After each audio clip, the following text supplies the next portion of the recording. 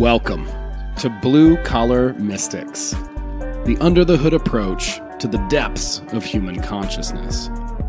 So many mysteries, so little time, so many big words. That's why we aim to take the mystical and make it practical, usable in your everyday life. And we want to hear from you.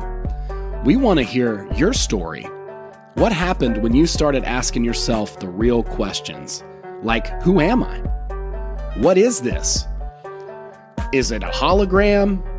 Is this some kind of weird cosmic joke?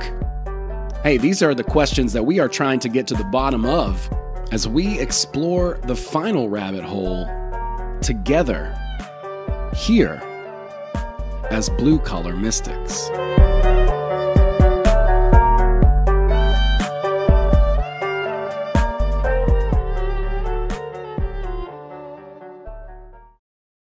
Yeah, that's right. What happened when you started asking yourself the real questions? You lost your job, your family started fucking freaking out on you. Holidays became a little bit more awkward, but it's all good because we're all here together. And I've got an awesome show for you guys today. And we're going to talk about some really interesting things. We'll get into the main topic of the day. But first, I just kind of want to welcome you, Juan. And welcome everybody to the show, the Blue Collar Mystics. We are here to ask these questions, to be a support for all the people, because I don't know about you. We were just talking about how difficult it can be to kind of look into this stuff, to ask these questions, to go deep, and because you find out shit that you don't want it to be true. It's like, this is brutal. I don't want to know this. I wish I had never asked this question. These types of buyer's remorse kind of questions. And when I started asking these questions, there was no one. There was very few podcasts or anything even then that even touched on these ideas. But so much has come out. I mean, a flood of information. Some of it's shit too, like the mud flood, right? We were just talking about. But we're here asking these questions, and that's really what's so cool about the group and the community that we have as resources. What's the hardest thing is admitting to being wrong. And I think that's that on an individual level, like as a person, because most people think they have a grasp on the world. I know what the world, I know what life is. I know what this is, all this shit. But if we can be bold and courageous enough to say, hey, maybe I am wrong. Like, let me consider some other ideas and possibilities. Which takes a lot of energy. It takes a lot of strength, courage, all that cheesy shit. But I think it can ultimately lead to certainly a better understanding of who we are, but also maybe we can get a little bit more perspective, understand history a little bit, see what's going on in context, because it's real easy to be reactionary if you don't have proper context, like you're like, well, this thing just happened to me. But if you were able to zoom out and see it from a higher level, you might see, all the other influencing factors and maybe not react so, passionately or without consideration or irrationally. But I love your work. I love everything that you do. Like I was saying to you a little bit before, I just had the opportunity to open this. I'm very late to the party, but I'm happy to be a late bloomer. The chosen Juan is, of course, Juan Ayala of the One-on-One podcast. And he's done a comic book now with Paranoid American. They sent me so many goodies. I got all these cool stickers and cool stuff. So, go and check that out. Let's talk a little bit about that first, if you don't mind. Cause like I said, I am late to the party, but it is something that I think is so fucking cool. And I'm really glad you guys are doing this, cause it's a brilliant way. It's like the meme war, right? Like you put out this little meme, right? And it gets kicked in somebody's head. The comic book, I think, is a very similar approach. Yeah, it's definitely a passion project. I don't know about getting rich anytime soon doing it, but yeah, we do the Chosen Juan versus the Saturnian Cube. I'm shooting for 6 issues, right? Because the number 6. And that's Abraxas here in the back, our version of Abraxas. And this particular story is about a relic that I get from an interdimensional being, and those who do swap casts with me get special powers. And as done through Paranoid American Comics. You can either get a copy on his website or my website, the101podcast.com. I also do another publication, The Occultus Mundi. It's occult and esoteric topics, such as the one that we're going to be talking about today, and just different writers from the community. Mark Steves from My Family Thinks I'm Crazy. We have Paranoid American in there. We have Slick Dissident, Homie Romy, a bunch of different names, LC King. And if you have some stuff, bro, laying around that you want to submit, feel free. I try and put it out every month. It's just something I started recently. But this whole comic thing, I think that what we were talking about at the beginning, a lot of people, not only is it like a medium that everyone can relate to, right? Growing up and picking up comic books, I liked anime too, manga and things like that. And just art really portrays these primal ideas. It's crazy that we look at all these ancient civilizations and they have similar symbols. That's because symbols are the language of the soul. And it's just like mathematics. No matter 2 + 2 is 2 in any language, in any place that you're at. And it goes back to symbols. I think that's very important because the whole mimetic occultism thing, the reason that a meme resonates with so many people, it's not because of what they're observing physically and consciously. It's what it does to the subconscious. And when it's implanted in that subconscious realm, that's why it's so effective. But yeah, I love drawing. I wish I could draw as best as these guys. These guys are really great. And funny story, the original artist that started with us on this project, Igor Shakal, he started working with the guys from Rippaverse, and they went viral. Damn. They raised over $400 million for a comic book series, dude. He got offered unfortunately, he had to put us on hold and go and accept a full-time gig doing art, which is great for him, right? I mean, good for him. Sucks for us because now we have to find another artist. Because this is a team, and what a lot of people don't understand, it's 5-6 people. There's a writing process. The writing process, I don't consider it a writing process because I'm just having fun. It's literally me and Paranoid American on the phone, like, hey, dude, you want to put some dicks in there? It's like, dude, that's awesome. And like we'll be texting each other and be like, all right, I know this sounds really dumb, but hear me out. What if and he goes, dude, that's actually really cool. So we put it in there, like we start with like this blob and then we go refining it as time goes so it becomes its own organic type of thing. And that's literally our writing process. We'll sit down, talk. Like, what do we want to get done? Well, we want to get this done. How are we going to get there? Who are we going to encounter? Et cetera, et cetera. There's lizard people at the DMV. Okay, what's next? Well, the lizard people are hanging up their lizard coats, their people coats on the hangers, right? And there's still lizard beings, right? And at the end of the day, they jump into their skin or something. So it's just like fun stuff like that you can't really portray when doing a podcast. And I want to branch out. I told you about going and doing guided tours around Florida. I want to just start doing different things that a lot of people, not that a lot of people aren't doing it. You have Higher Side Chats doing similar things. You have the guys at Gramerica killing it. They're doing tours and whatnot, right? In the mountains and in Egypt. So I think that's what's next as the show grows and we get a bigger following. And a lot of people are cool.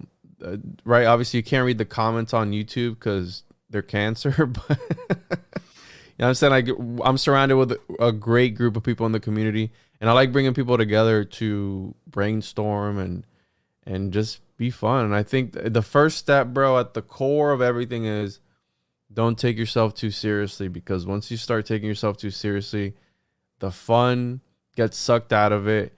And I think part of the alchemical process, because what we were talking about earlier, the reason that for you do stand up, the reason that you're able to go up there, that's not easy, bro. Going up there and being vulnerable, a lot of people bomb, but when you're up there, you're making those people feel like, hey, that guy's he's making it look easy. Yeah, because that's a skill that you have where you put people at ease doing that.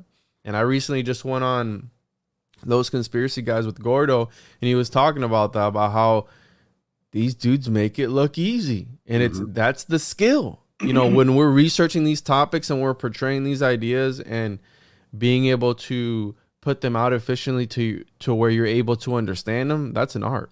You know what I'm saying? Like, absolutely, dude. And I love that you're branching out into other mediums, right? Like that's so cool. You got in doing podcasts, learning, researching, sharing that information, synthesizing it. And then you're like, well, there's cooler ways to kind of get these ideas across. A comic book would be cool because then we could use actual images, you know? And I think a lot of it does come back to image, right? Like all art forms, I think. Kind everything. Of iconography is right. Everything. I mean, because the people's gods are painted on walls in cathedrals, and people go there to worship those images. So iconography is everything. It really is. Yeah. Even in a medium like, let's say, comedy, right? Like you mentioned, if I can get a funny image planted in your head, then you're going to laugh at that image. And ultimately, that's what I'm trying to illustrate when I make a point, is the absurdity of something so that you see it in your mind's eye. But yeah, I mean, yeah, exactly. It's all magic, right? Like it really all is. So I'm excited for you, man. I know you're going to do a lot of really cool and creative things. What a fun thing to see develop. And any of these different mediums, like you say, like comedy or whatever, dancing, podcasting. Can I share my screen? Yeah, absolutely. I'll show you something real quick. A piece that I got done yesterday. Let me see if I can find out on my desktop. My computer shifted everything around. But yeah, I mean, it ultimately really just it comes down to that creativity and fostering that. I think it's so cool to see it develop. You know, you put the time in, and that's what that alchemy is. Like for instance, stand up. Like I can't tell you how many times I bombed. You know, like everyone does, and that's part of that process, because you got to burn out the give a fuck out of yourself so that you're comfortable enough on stage that when you do have something to say that's hilarious, or you want to go on a tangent or a riff, then you don't fear going down that path. You know, you're like, I'm comfortable. Even if I eat shit, it's fine. And that is honestly part of it, especially a process like that. And I love what you said too, like making it look easy. That's the hard part. But certainly if someone looks like they're really smooth at something, certainly they're doing something you can't even fathom, right? Because one of the questions I get all the time, people writing to me on emails and Instagram and all these things, because dude, I'm a regular guy. I got a regular 9 to 5. I have 2 kids, a wife, bills to pay. I got all that stuff, right? So when I do this type of research, I do it for fun, and I like interesting conversation. I like to talk about interesting things. So I research what's interesting to me. And what you were mentioning at the beginning, how you weren't hearing certain people talk about certain things. Well, that's why the Juan on Juan podcast was born. Because I said to myself, the Juan on Juan, well, it's kind of racist if somebody else says it, because right? It's kind of like that Mexican, Hispanic, the most generic name that there is. I hated my name growing up. I was like, Juan on Juan. All right, let's do it. But then I can always count on Juan to show up. Juan will always be there, and Juan's the guy to look for and count on. So I said, okay, I can count on myself. I can't count on anybody else. That's why I don't have a co-host or anything. And I said, okay, Juan wants to hear about things that Juan likes. So boom, that's why when these shows like Rogan, Tinfoil Hat, shout out to Sam Tripoli, all these other shows that give you just the tip, right, the highlights of a certain topic, I wanted more. I wanted what's below that iceberg. What's after the tip, what comes. And that's esotericism, where you start to dive deep into one specific topic, peel all its layers back, and then you're kind of sort of done. There's some people who dedicate their entire lives for one specific topic, like they're known for that one specific thing. Well, I'm sort of like that, but every few months I'll switch it up. You know, this month will be the homunculus, the next month it'll be whatever, then a month after that. So I wanted to dive deeper into certain topics, and they just weren't being covered on other podcasts. So I said, let me just start my own and do that myself, do the dirty work myself. And that's my newest piece, bro. Trust the seance and make a homunculus, bro. There you go. So we all wanted to trust the science, right? Well, trust it, because it's there. Yeah, dude, that's dope. I love that. Science, seance. Wow, those are really close. And And I think it's all the same, bro. Like we're saying, you're doing magic when you're doing stand up.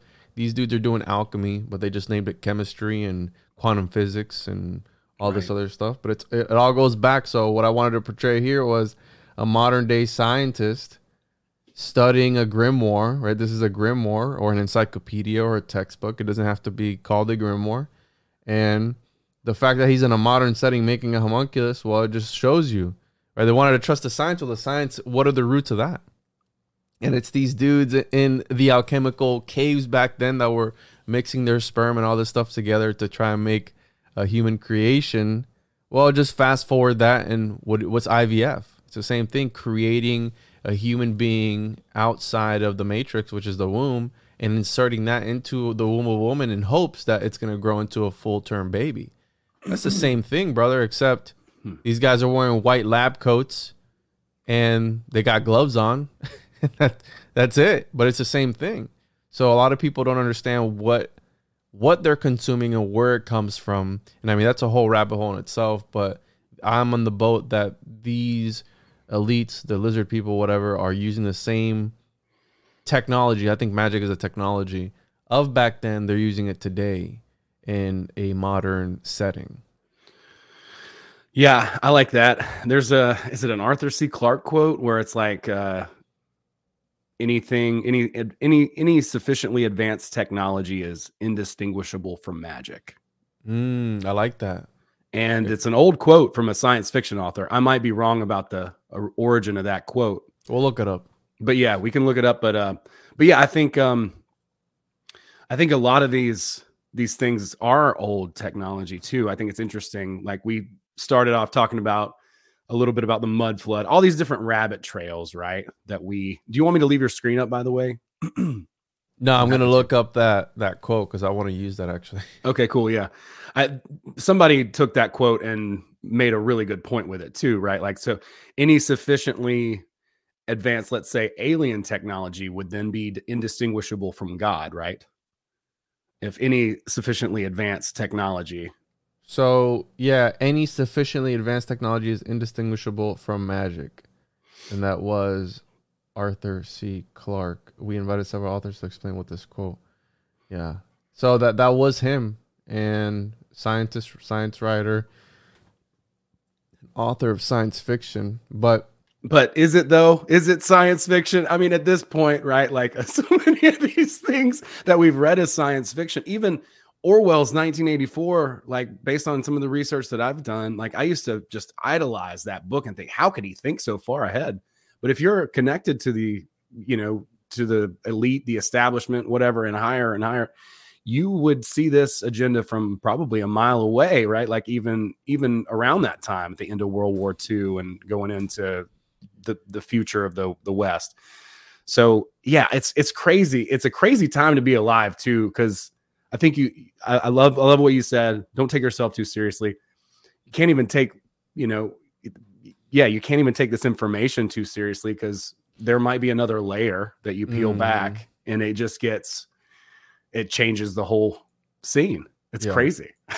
Yeah, everything. And that's why I talk about the cinemagicians, and that's their role to not only strip away the ego, because you mentioned earlier about being wrong. It's okay to be wrong. I'm wrong all the time. And the biggest part about that, about accepting defeat, accepting failure, I have a hard time because I'm a Taurus, so I'm sort of stubborn.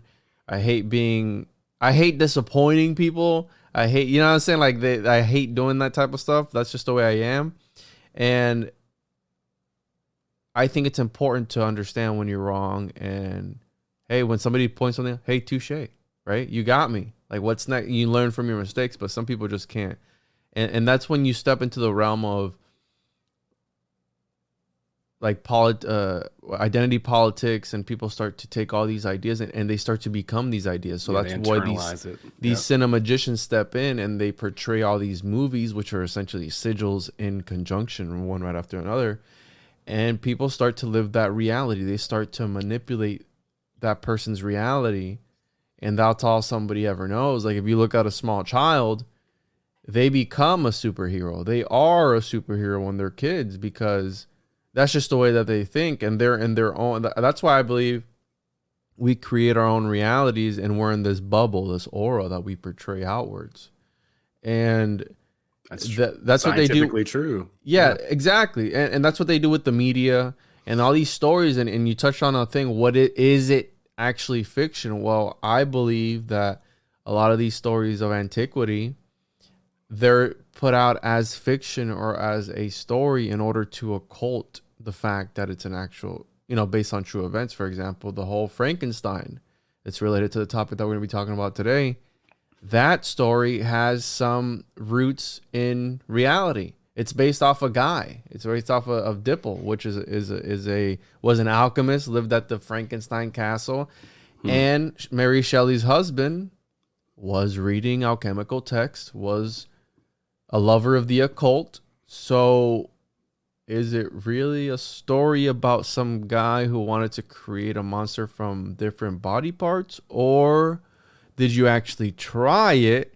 Because there's always going to be that one Florida man who's going to actually take it for real and go, wonder what happens if I put my sperm into this pig or something like that.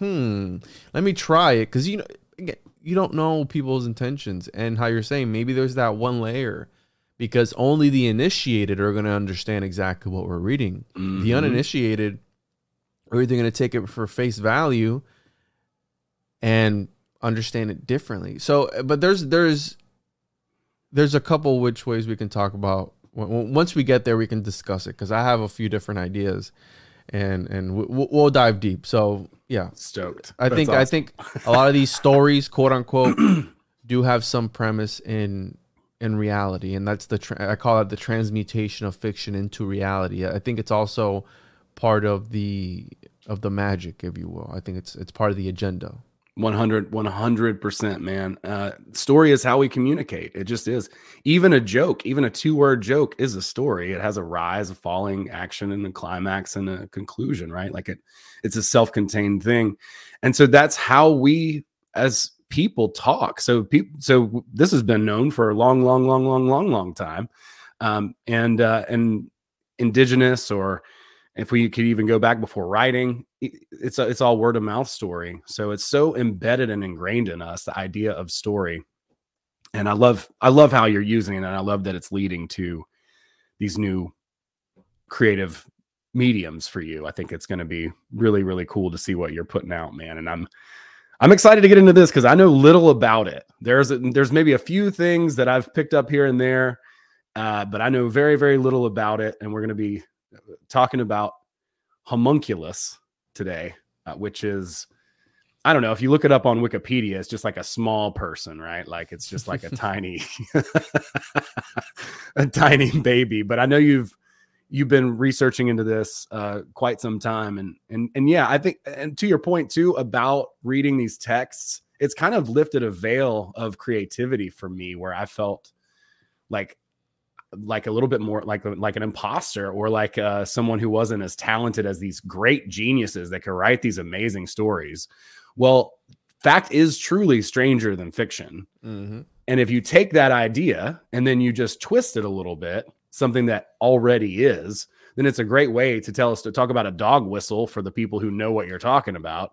If you're going to write Frankenstein or some of these other books, then it's very much way more surface level than potentially it is, than I originally thought. I thought, wow, what an incredible imagination.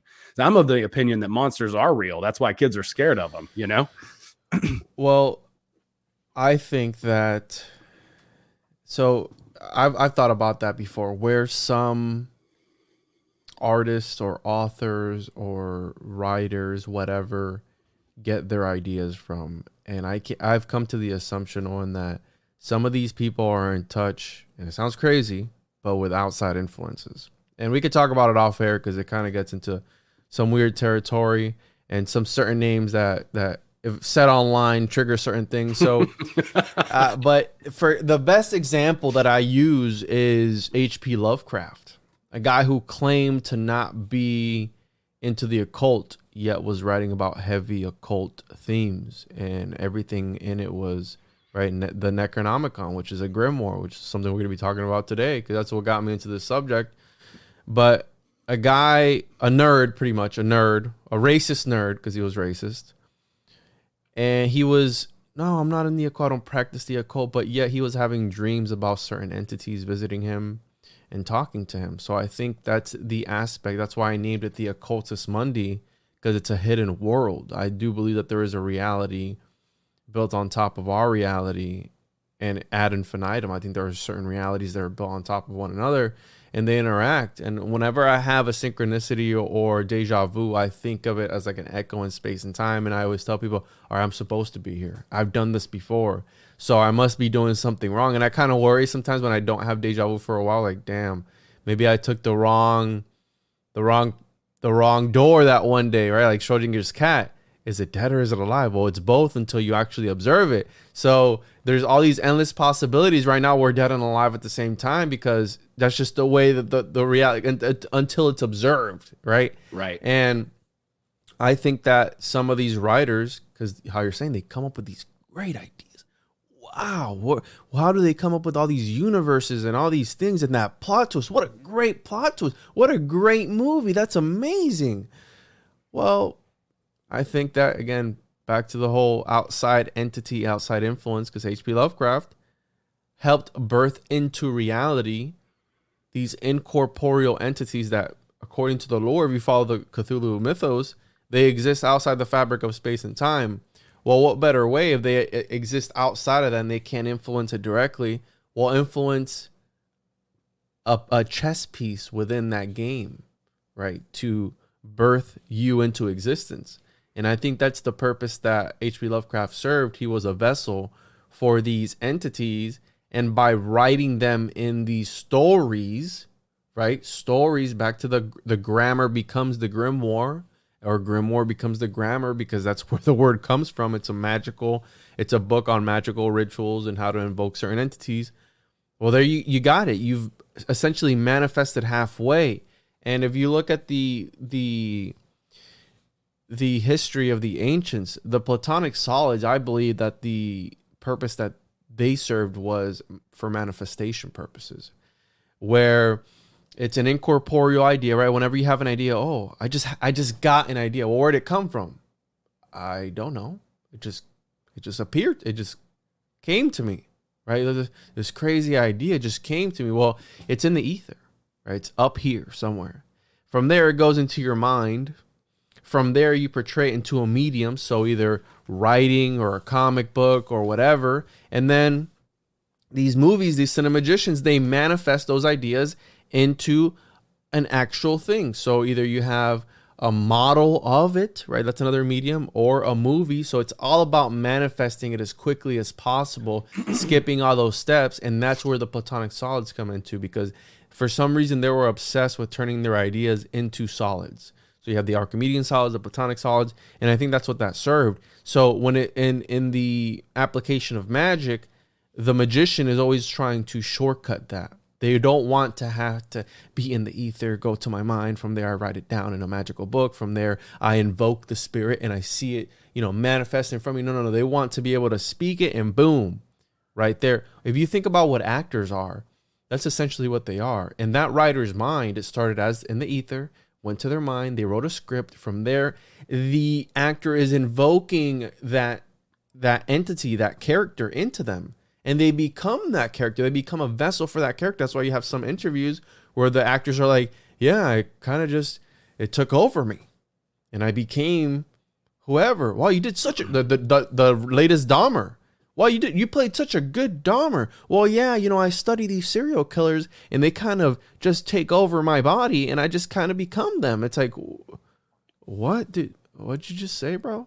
That you're openly, are you holding a seance? Are you meditating? Are you praying? What are you doing that these, this idea, this archetype, this energy takes over you and you're able to portray it efficiently? Because again, they make it look easy, right? What I said, what have we been talking about? They make it look easy. And I think that's also part of the alchemical process, to where certain people are able to tap into certain things. I'm not saying everybody's doing it, but certain lizard people in Hollywood, I think that's also another reason why they have such success, because they're able to tap into this, and maybe not knowingly, because that's another thing. Maybe not knowingly, maybe subconsciously. You know what I'm saying? Like this is a very powerful thing. You said you brought up the homunculus. Well, the OG homunculus, the very first homunculus, is the voodoo doll. That's one of the very first homunculus, the voodoo doll, which is a simulacrum of a man. It is the symbol. It's the image of a man. And whatever we've been shown in Hollywood, whatever happens to that doll happens to the person in real life. So you see him stabbing them through the heart, right? The little pins. Yeah. You get a piece of their hair. You've seen all that. Yeah. So that's the original homunculus. The either mud, clay, metal, an effigy. So you wonder what the guys at the Bohemian Grove are doing. They were burning an effigy. Again, that was a sort of homunculus. And the word means, it's Latin for little man. And the one that we're going to be focused, I'm going to cover most of them today, because the reason, again, this topic is 3 degrees to 4 degrees of separation from any major topic. And that somebody ran an algorithm for that. Somebody ran the numbers for that. So I'm not pulling that out of my ass.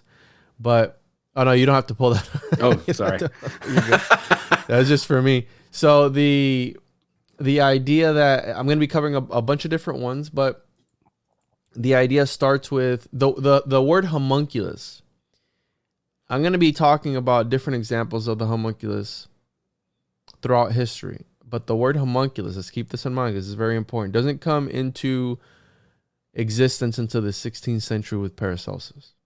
So when I'm talking about the homunculus, it's assumed that by the descriptions of it, that's what they're portraying. Okay? So when I'm talking about the Liber Vitae, which is a grimoire, and they call it a rational animal, right? And a lot of people talk about alchemy and how it is for the creation of gold, right? From turning base metals into gold, becoming rich, and all these things. I think that the original intention of alchemy was to create artificial life.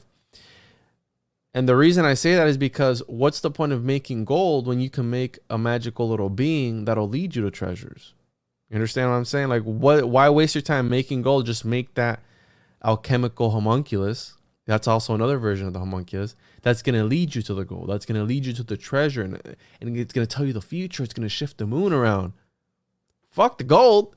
I want that. And if you think about the leprechaun, what's the leprechaun? Dude, that just popped into my head while you were fucking saying that. Yeah. It's a little man. That leads you to what? Where's my pot of gold, right? That's right.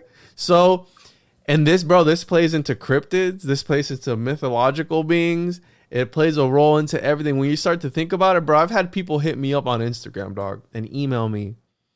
They're like, hey, Juan, I have a question, bro. I go, hey, what's up? I think I might be a homunculus. I'm like, dude, and I write back, I go, bro, that's just, again, it's just a concept that normal people don't do. And like, no, my family's not normal. I'm a homunculus. I don't know if they're trolling me or not. I had another guy hit me up asking me how to take care of his homunculus because his homunculus was angry. So hopefully that guy got it sorted out. Because again, I'm not here to, I call myself the homuncologist, but it's because I'm at the forefront of this new field that is really emerging. And for some reason, bro, everybody loves the topic of the homunculus. Everybody wants to talk about the homunculus. It's like the craziest thing because how you're saying fact is stranger than fiction. And when you start to merge the two, well, you get the storytelling taps into the primal nature of our being, our ancestors sitting around the campfire, telling these crazy stories.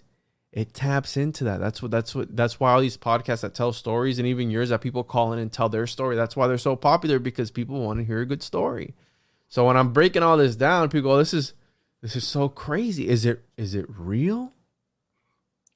I think anything is real as long as you put your mind to it. Well, there's that question. Is it real? God, how many late nights. But yeah, so I just want to back up just a second to just highlight something you said, and then we'll get into this proper. But it's so succinct, and I think it's just a really powerful and potent idea that they're taking something from the mind and then materializing it. And that's what magic is. And within that, there are slower and faster processes in order to do that. Think about like, so writing on a book, now you've got to convince people to read that book to spread that idea and get that to get more influence. Well, now we have digital media, right? Like all these other things that can spread an idea so freaking quickly, even faster. And so one of the big ideas for me, and I think a lot of people in this podcast, like just the idea of a thought form itself, people call it pendulums or egregores or whatever. But when you create that, yeah. But it's got to come from somewhere, right? Mm-hmm. Like it doesn't just come from nowhere. There's got to be something somewhere that originates these ideas. We're gonna get into all that, Owen, because again, this is why I love this topic so much, and it really piqued my interest. And I just want to introduce how I got into it because it taps into all that and more, bro. It's really fascinating. Cool. And the way I got into it was, right, we were talking about Paranoid American earlier.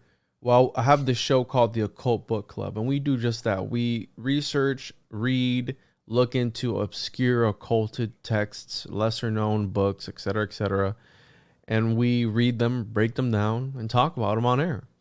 And we were doing Manly P. Hall's All Seeing Eye, which was a journal that inspired my journal, and it's a journal he ran for almost, I think, 50 years. He started in the 20s before he even wrote The Secret Teachings of All Ages. And from 1923 to 1989, I believe, is when he ran it. And a very long time. I don't know how many years exactly, but Manly P. Hall wrote about homunculi. He wrote a story in his journal, and it was about this Masonic Count Kufstein. And when I started reading it, I didn't know what I was like, what is this? A magical. He created 10 homunculi. One was a monk. One was a priest. One was a saint. Like there was a whole bunch of like different descriptions of each. And this is in the 18th century, so it's fairly recent. And some had a body, some didn't. And it's the story of how he created them, and that one of them had magical powers, could show him the future and all this stuff. He had him in his Masonic lodge, and I believe this is in Germany. And eventually, the homunculi try to escape, and his assistant kills one off, right? The jars break. They can't exist outside the alchemical vessel. And I was like, wow, this is a really fascinating story. So I Google the name, and I come across this thing called the Book of the Cow. But it said Plato's Book of the Cow, the Liber Vacae. And I started looking into that. It's a grimoire from the 9th century.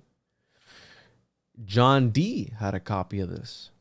It was a manuscript. It's not a book. There's over 15 manuscripts. And the craziest part about it is that this is a text that was never published because again, at this time, if you were to write about the things that we're going to be talking about, you'd be hung and burned at the stake.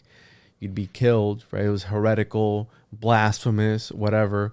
So this Liber Vacae, what these guys would do back then is they would do pseudonames, right? Like pen names on these magical things. So to pass on the knowledge, but it was all handwritten. What really freaks me out about this one is that it's handwritten. There was a bunch of copies at the St. Augustine Canterbury, right? A whole bunch of copies there, but they were all handwritten.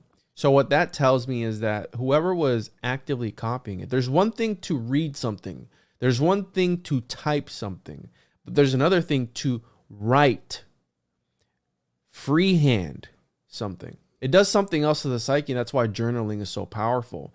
Because not only is your retention going up like 30%, but there's something alchemically, I believe, going on in the brain when you're physically writing it. There's something more personable. There's something more intimate about it. And when writing about such a heretical topic, imagine the alchemist or the priest or whatever, because a bunch of priests have this book too, this writing. They're actively looking at it. They're reading it. So they're reading it twice, right? They're reading it on the other copy that they're copying it from. And they're copying in their little, so all of them were like small little pieces. and they would keep, it was like a private little journal. So they would have it. And these copies were all over the place. Again, John Dee had one.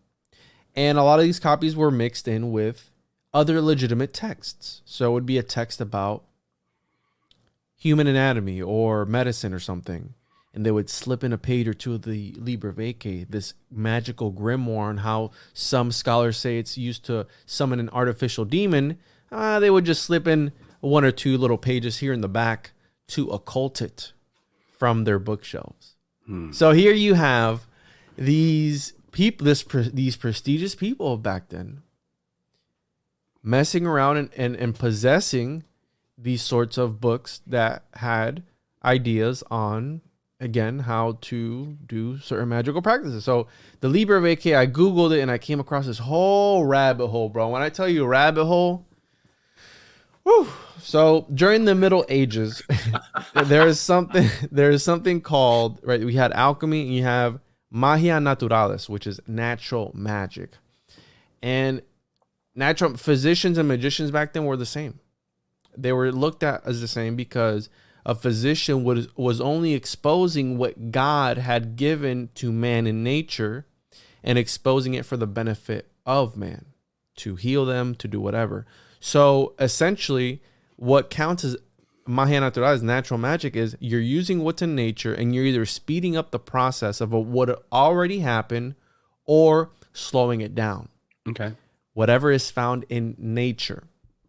And you have astral magic, which is using outside influences from the cosmos, other entities, goetic magic and all these other forms of magic where you're using demonic entities or another entity outside to aid you in the creation of whatever process you want. That's where they drew the line. So this is actually considered Christian natural magic because they were only using things that God put in nature. And you were just mixing them together to get a certain thing. And hey, it was going to happen eventually. If that would have fell into there and that one would have fell, it would have happened. So it's okay. God didn't put it here for no reason. So it's okay if I use it. And so the physicians were exposing in nature what would already benefit man. And obviously you had alchemy, which is, again, that's a whole 3-hour episode on its own. And those who were able to master nature were seen as having great powers, changing the course of the moon. They were able to divinate. They were omnipresent. And these books, these grimoires, were manuals or instructions on how to conduct these magical practices. And the Liber Vitae, it's a pseudo-Galenic / Platonic grimoire. And it's about Galen talking about a work that Plato wrote, allegedly. We know it's not the actual Plato, but these magicians of back then, these sorcerers, they said, hey, in order to give it more prestige or more credibility, just say that Plato wrote it. As, why not? One of the greatest minds of all time. Let's just put his name on it. We don't have to dirty our names up. Boom, send it. So you're not going to find this on Kindle or Audible, because I've had people ask me that too. Like, hey, can I find a copy of this on I want a PDF, bro. I go, okay, I can send you the Latin translation of it. You can look at it all you want, but you're not getting anything out of it unless you know Latin. So there's Latin translations, and I believe the original was Arabic fragmented, because mind you, there's more than 15 copies of it. Some are more complete than others. Some change, so it's not 100%. Hey, this is the one copy. This is that one book. No, it was an idea and a bunch of fragmented little pieces. I know John Dee did have a full copy, of course, right? John Dee, because he had the biggest library in Europe at one point. So this book combines Aristotelian biology, spontaneous generation, and this ritual. It's called Begonia, which we'll get into it. It's all Greek, and again, it was influenced by all these great ancient minds. Well, I don't know about great, but at least ancient. And the book is broken up into a minor and major section, and it has roughly 80 experiments. And what really stood out to me out of all these experiments was methods to make armies, giants, and other forms appear in the sky. And as soon as I read that, I thought about like Elon Musk's Starlink, of how a lot of conspiracy theorists say that they're going to use that for Project Bluebeam. So is it real. I mean, some people think space is fake and gay. So, I mean, you have that crowd as well. Right. But, dude, I brought that up on a show the other day, and the guy was like, oh, yeah, da, da, da. And I'm like, hey, bro, Tommy Truthful TV. I'm like, hey, dude, yeah, space is fake and homosexual. He goes, okay, I understand the fake part, but why is it homosexual? I go, dude, I don't. I can't tell you.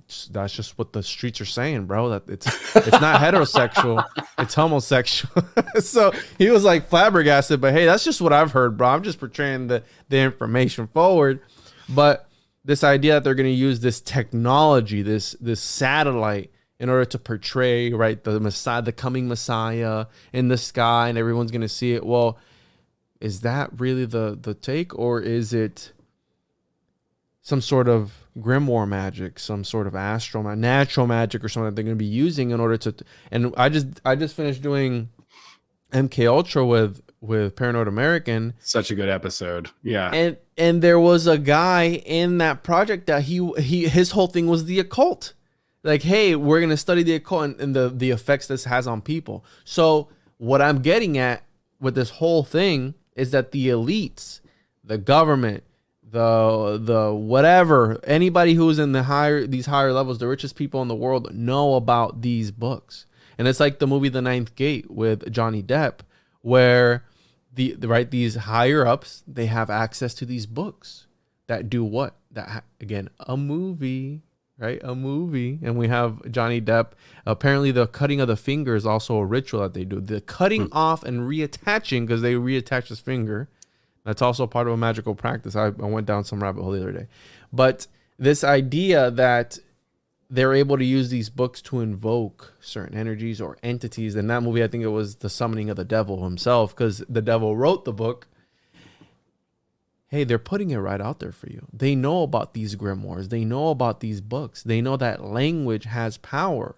That's why it's spelling. Again, that's where the word grammar comes from grimoire, a magical book, for a book on magic, on recipes for magic. So again, another one was, it also shows you how to construct different kinds of magical houses wherein people will suffer seizures, start to tremble, hallucinate, or die. A lot of people don't understand that architecture plays a very big role in magical practices. That's why Aleister Crowley was doing the ritual of Abramelin. He needed to have a house with a certain amount of windows on a certain amount of sides. That all plays a role into all these things.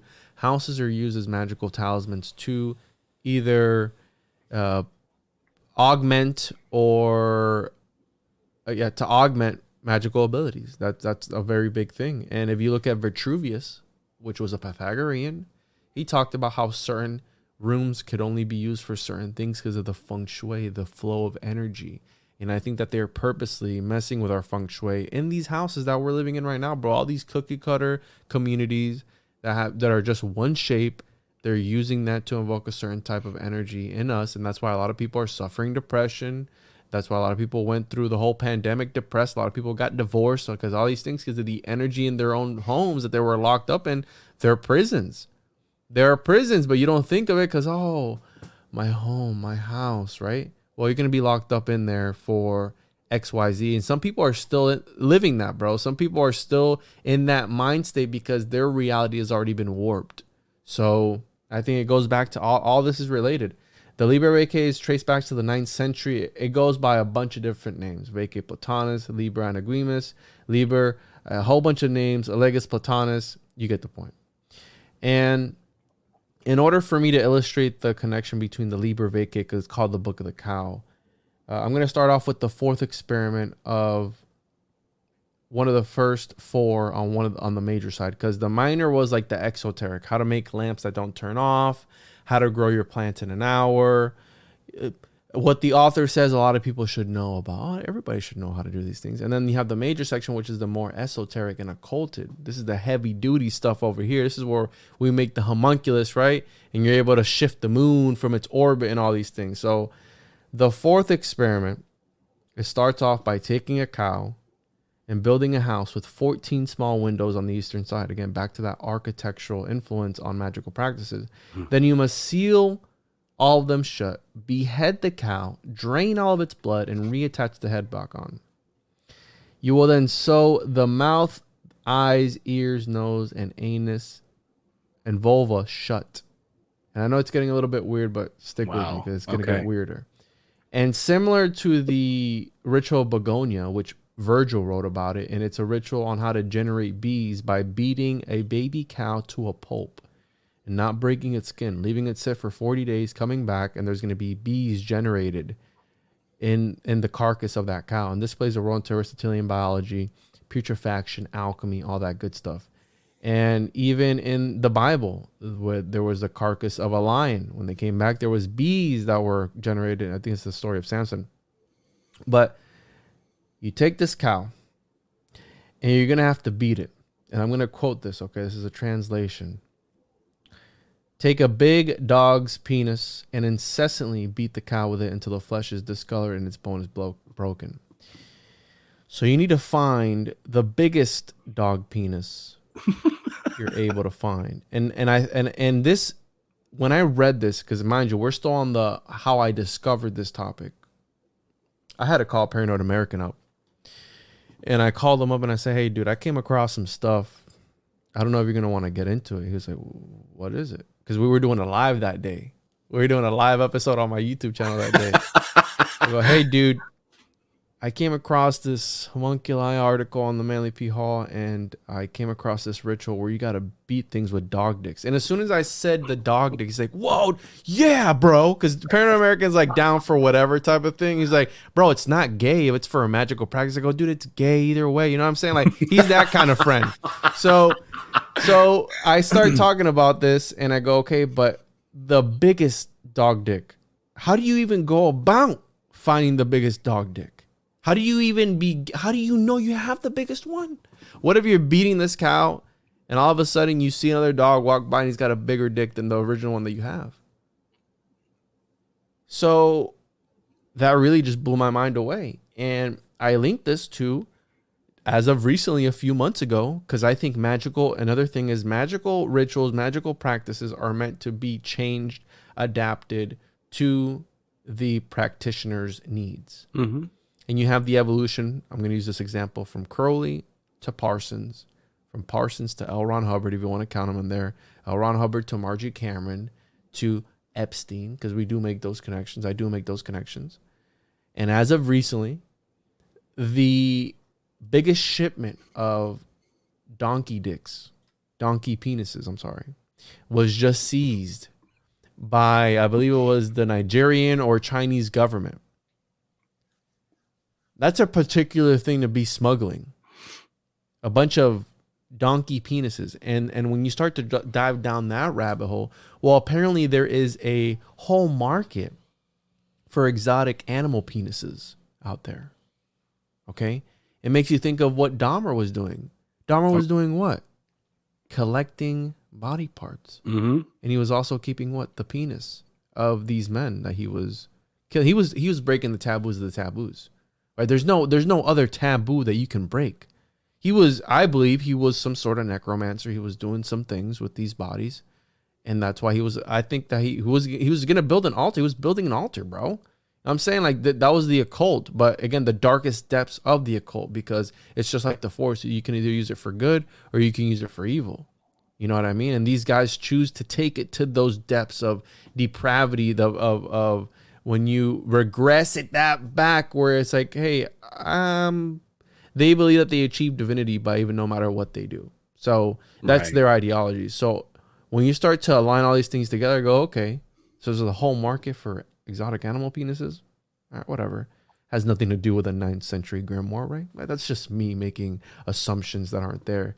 So after you beat this carcass, the biggest dog, and I have cows, and they're like dogs, bro. They're adorable. So yeah. I don't know how you could even go about doing this, but after this step, you split the cow skin after 7 days and remove the marrow-like substance, which you must then take and grind with an unknown herb. And this is where it gets into the, hey, can I recreate this? Well, if you're able to find out what that unknown herb is, you take that mixture, you put it in the corner of the house where it eventually become worms. Every day thereafter, you need to open a window, throw a handful of powdered bees at the worms until you have living bees.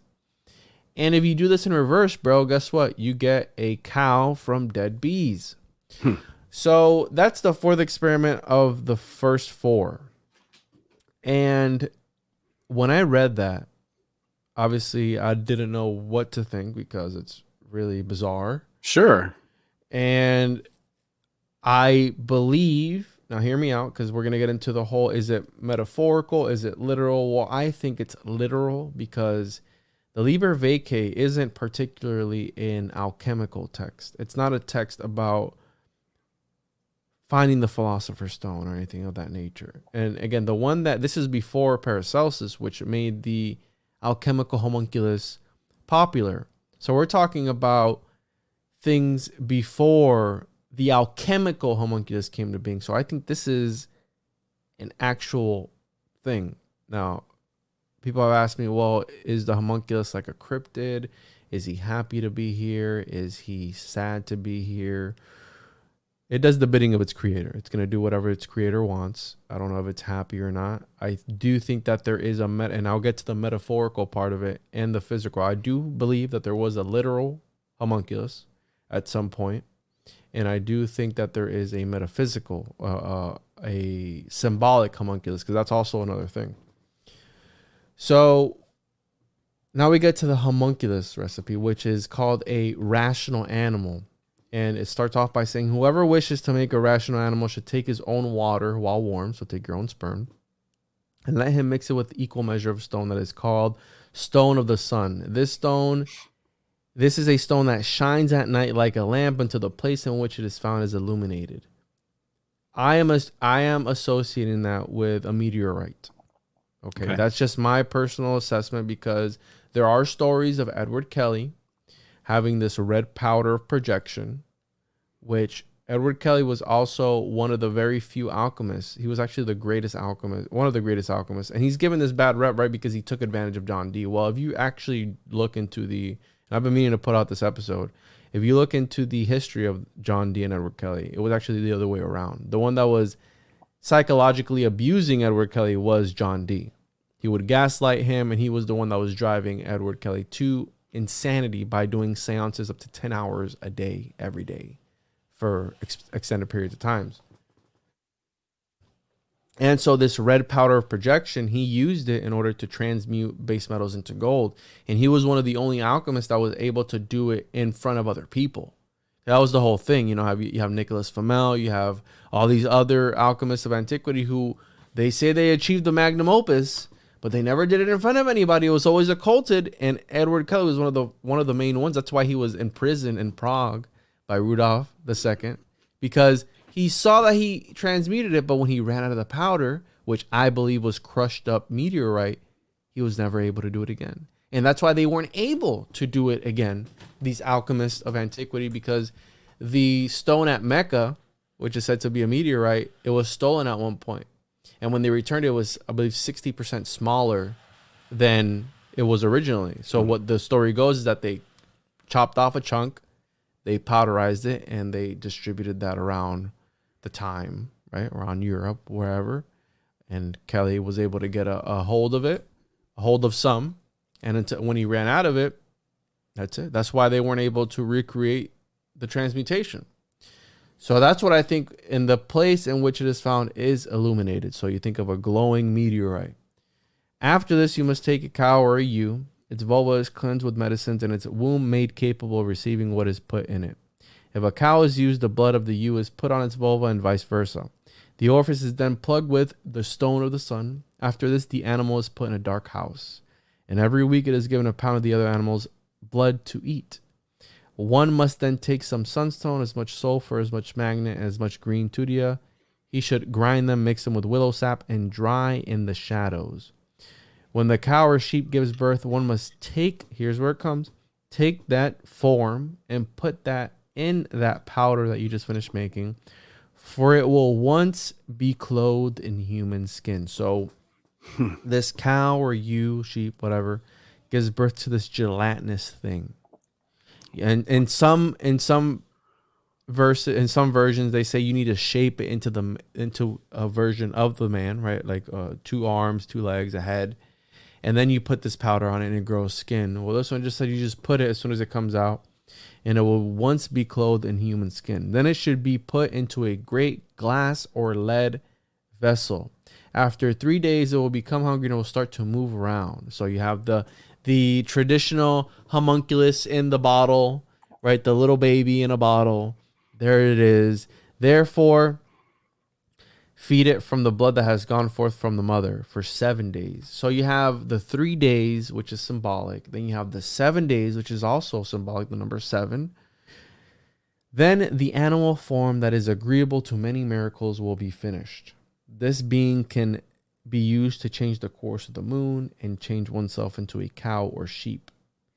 And if you take this form and feed it and nourish it for 40 days, there is another symbolic number, and feed it with the blood and milk, nothing else, and the sun does not see it, you may then vivisect it and use its fluids to anoint your feet, whereon you can walk over water. Finally, if a man has raised it and nourished it until a whole year passes and left it in milk and rainwater, it will tell him all things that are absent.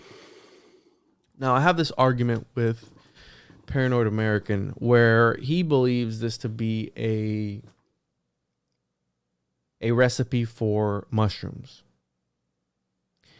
But then I go, okay, I can see if you take enough mushrooms where you become Bigfoot, right? You can start seeing things. But then they take it so literally where you will walk on water, you can change the course of the moon, and then it gets kind of different because the next 2 experiments are essentially the same, except the matrix, the womb, is provided by a female monkey in one, and the third, the womb of an unidentified animal.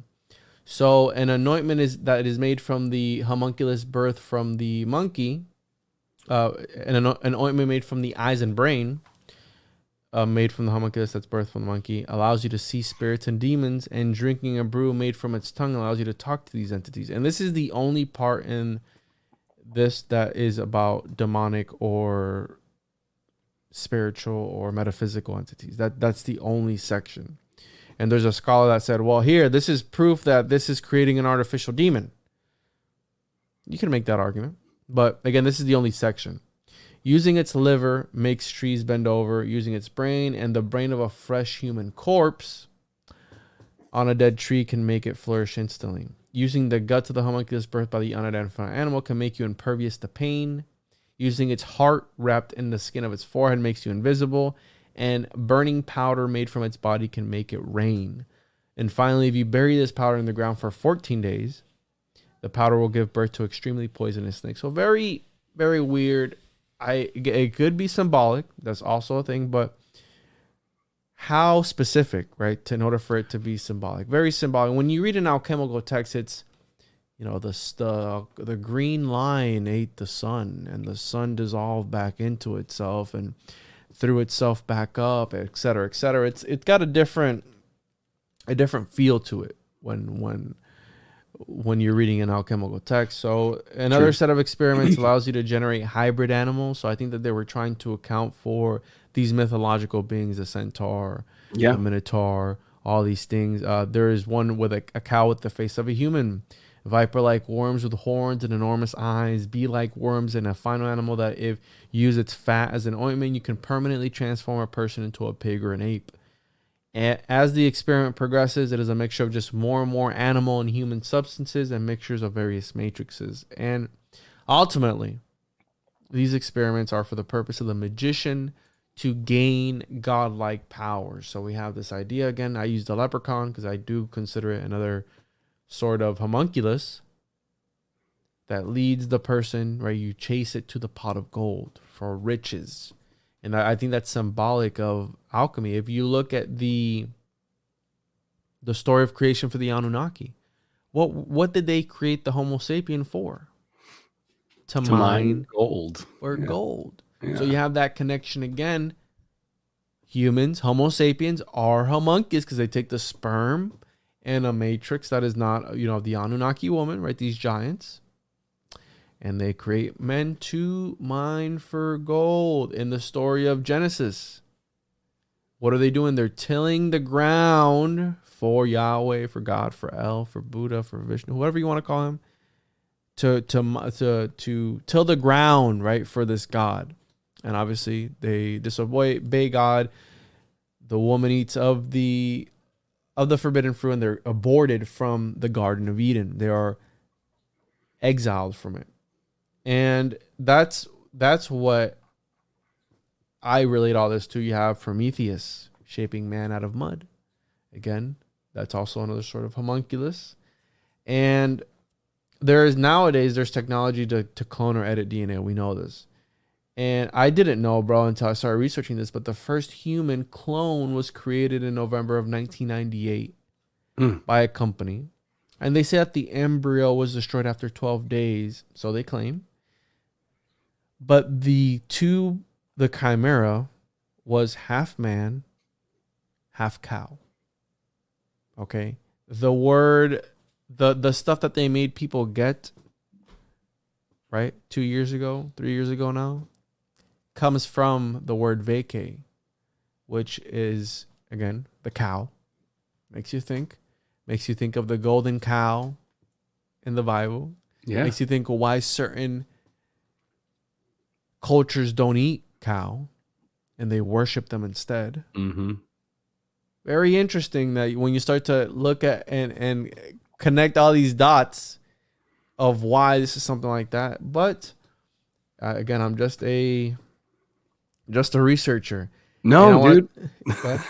Yeah, no, that's what's so interesting about this. There's a lot of ways to, I like the distinction, early part. You're saying basically there's kind of two different practitioners, people going, I don't know, you might even equate this to the left hand or right hand path or whatever, but like natural magicians or natural physicians who use what's available and God's, earth or what have you. And then you've got this whole other do as thou wilt group who's just like, hey, let's blasting cut off seed some everywhere. dog dicks and smack around. I mean, and imagine the trial and error, you bury the guy for 13 days or 16 days and it turns into a fucking, it needed to be one more day. He's too overdone. He's well done now. He needed to be medium well. We needed a Sasquatch and we got a Yeti. We're fucked, exactly. man. This is not going to work.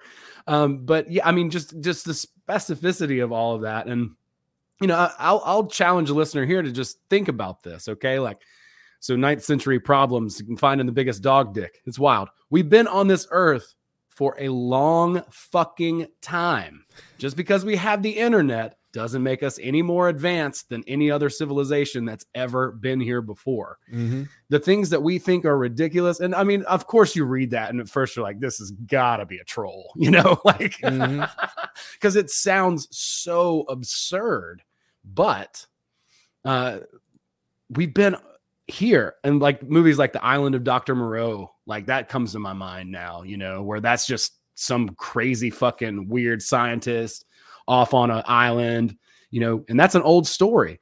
And he's taking animals and people and smushing them together. It's in a ton of movies. Or The Fly, where he mixes his DNA with the fly, right? Like it makes you think, bro. Science fiction, I do believe, is another mechanism that occultists use to shroud their, right? The what is it when they put it out there? I'm drawing a blank.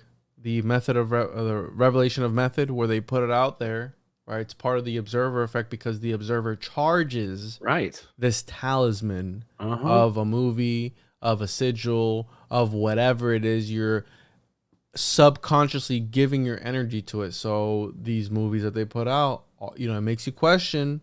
The Avatar movie, like, what are they hinting at? They're putting their consciousness into these avatars, these blue.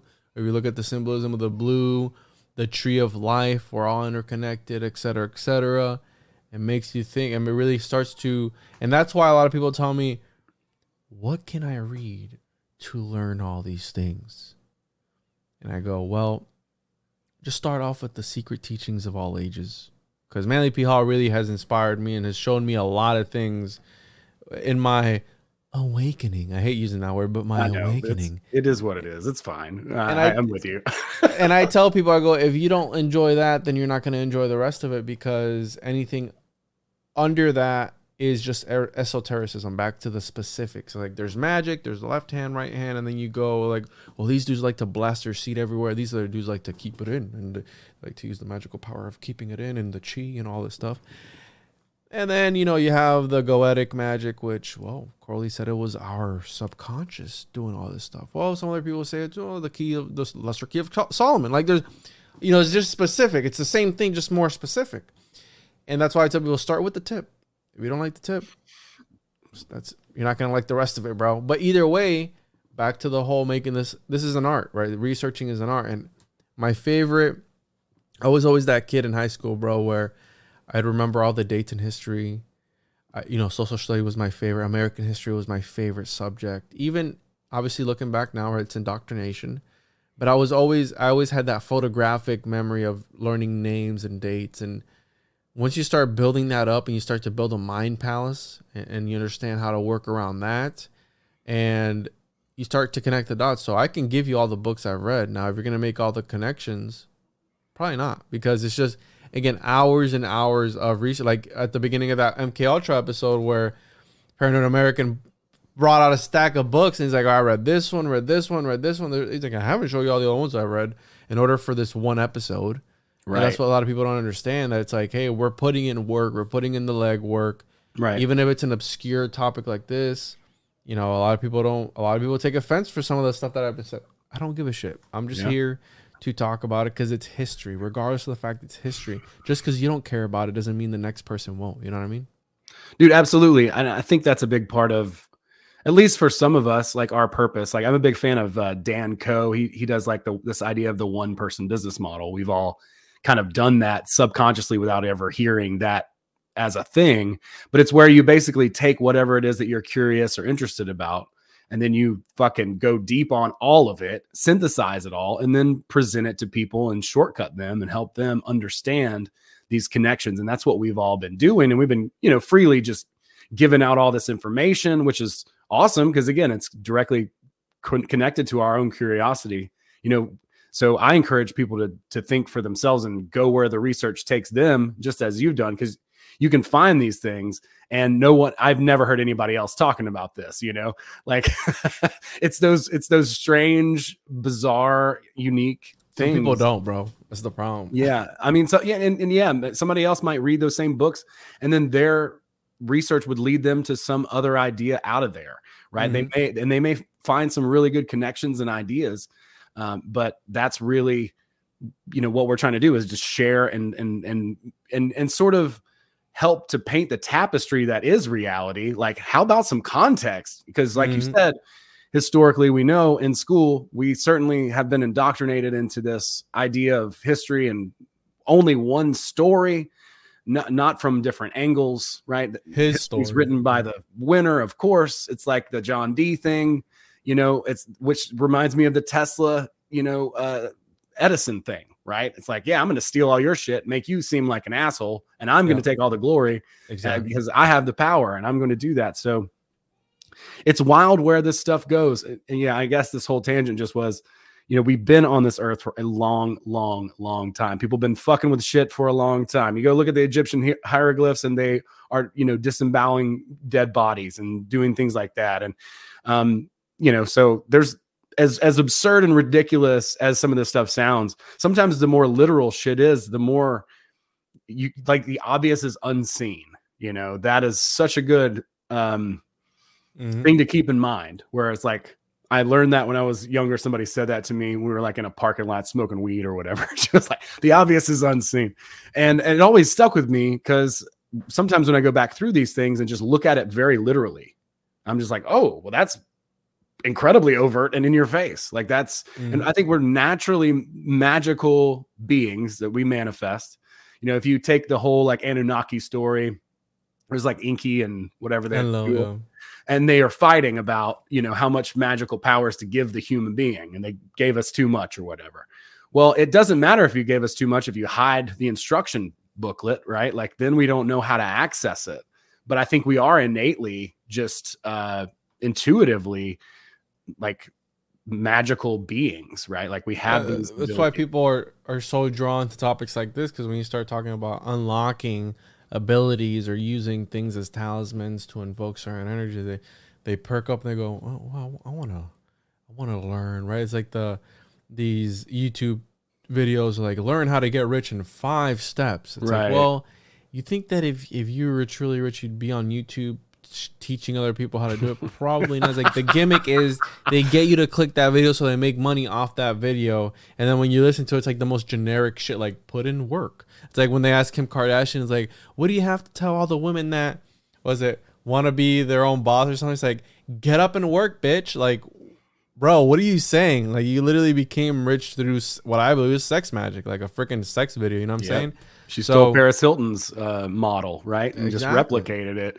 Yeah, absolutely, man. 100%. Like, and a lot of the folks, and I didn't even know this when I started making videos and shit on YouTube. I was just trying to help people share information. But like all this shit is like thought of and strategized. It's like the 3 ways to do this or whatever. And then we get a dopamine hit from watching it as if we did the thing. Yeah. And we didn't get out and work, bitch, you know? So, you know, like that is a very wise thing. But I mean, you know, of course, to get out there and do the thing, but like that's part of that trap is like you just get sucked into this, and conspiracy can be this way too. You know, I've been sucked into the sort of pendulum or the even the victim mindset. Oh no, you know, woe is me. You know, you can kind of get stuck in that loop. You know, I think when you're taking initiative and doing your own research, now you're following your curiosity. Curiosity leads to information, passion, purpose. That magical system, yeah. That is pure magic, right? And that is part, I think, of self-actualization. When you're going out there and you're finding the information that you're truly curious about is genuine, well, now you're, you know, acting on your authentic impulses, and then you're finding the information, you know, bringing that back and telling it in a story. And then now here we are, you know, fulfilling that role, right? Which is dope. Well, what have I told you? That the decisions that you're making is because you have a homunculus in your brain.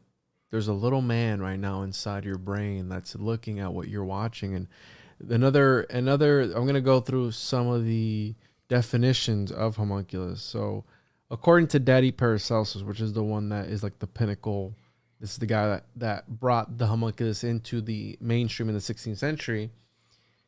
The homunculus is, quote, an image or figure of a small man with every limb and shape like a man. It is based on the idea that the external shape and form of an object reveals its internal properties and powers.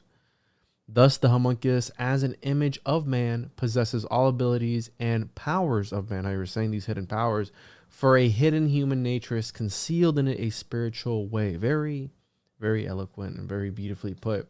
It is thus possible for this image to perform all operations of man completely. Well, back to Vitruvius and the Vitruvian man, right? That everybody knows and loves.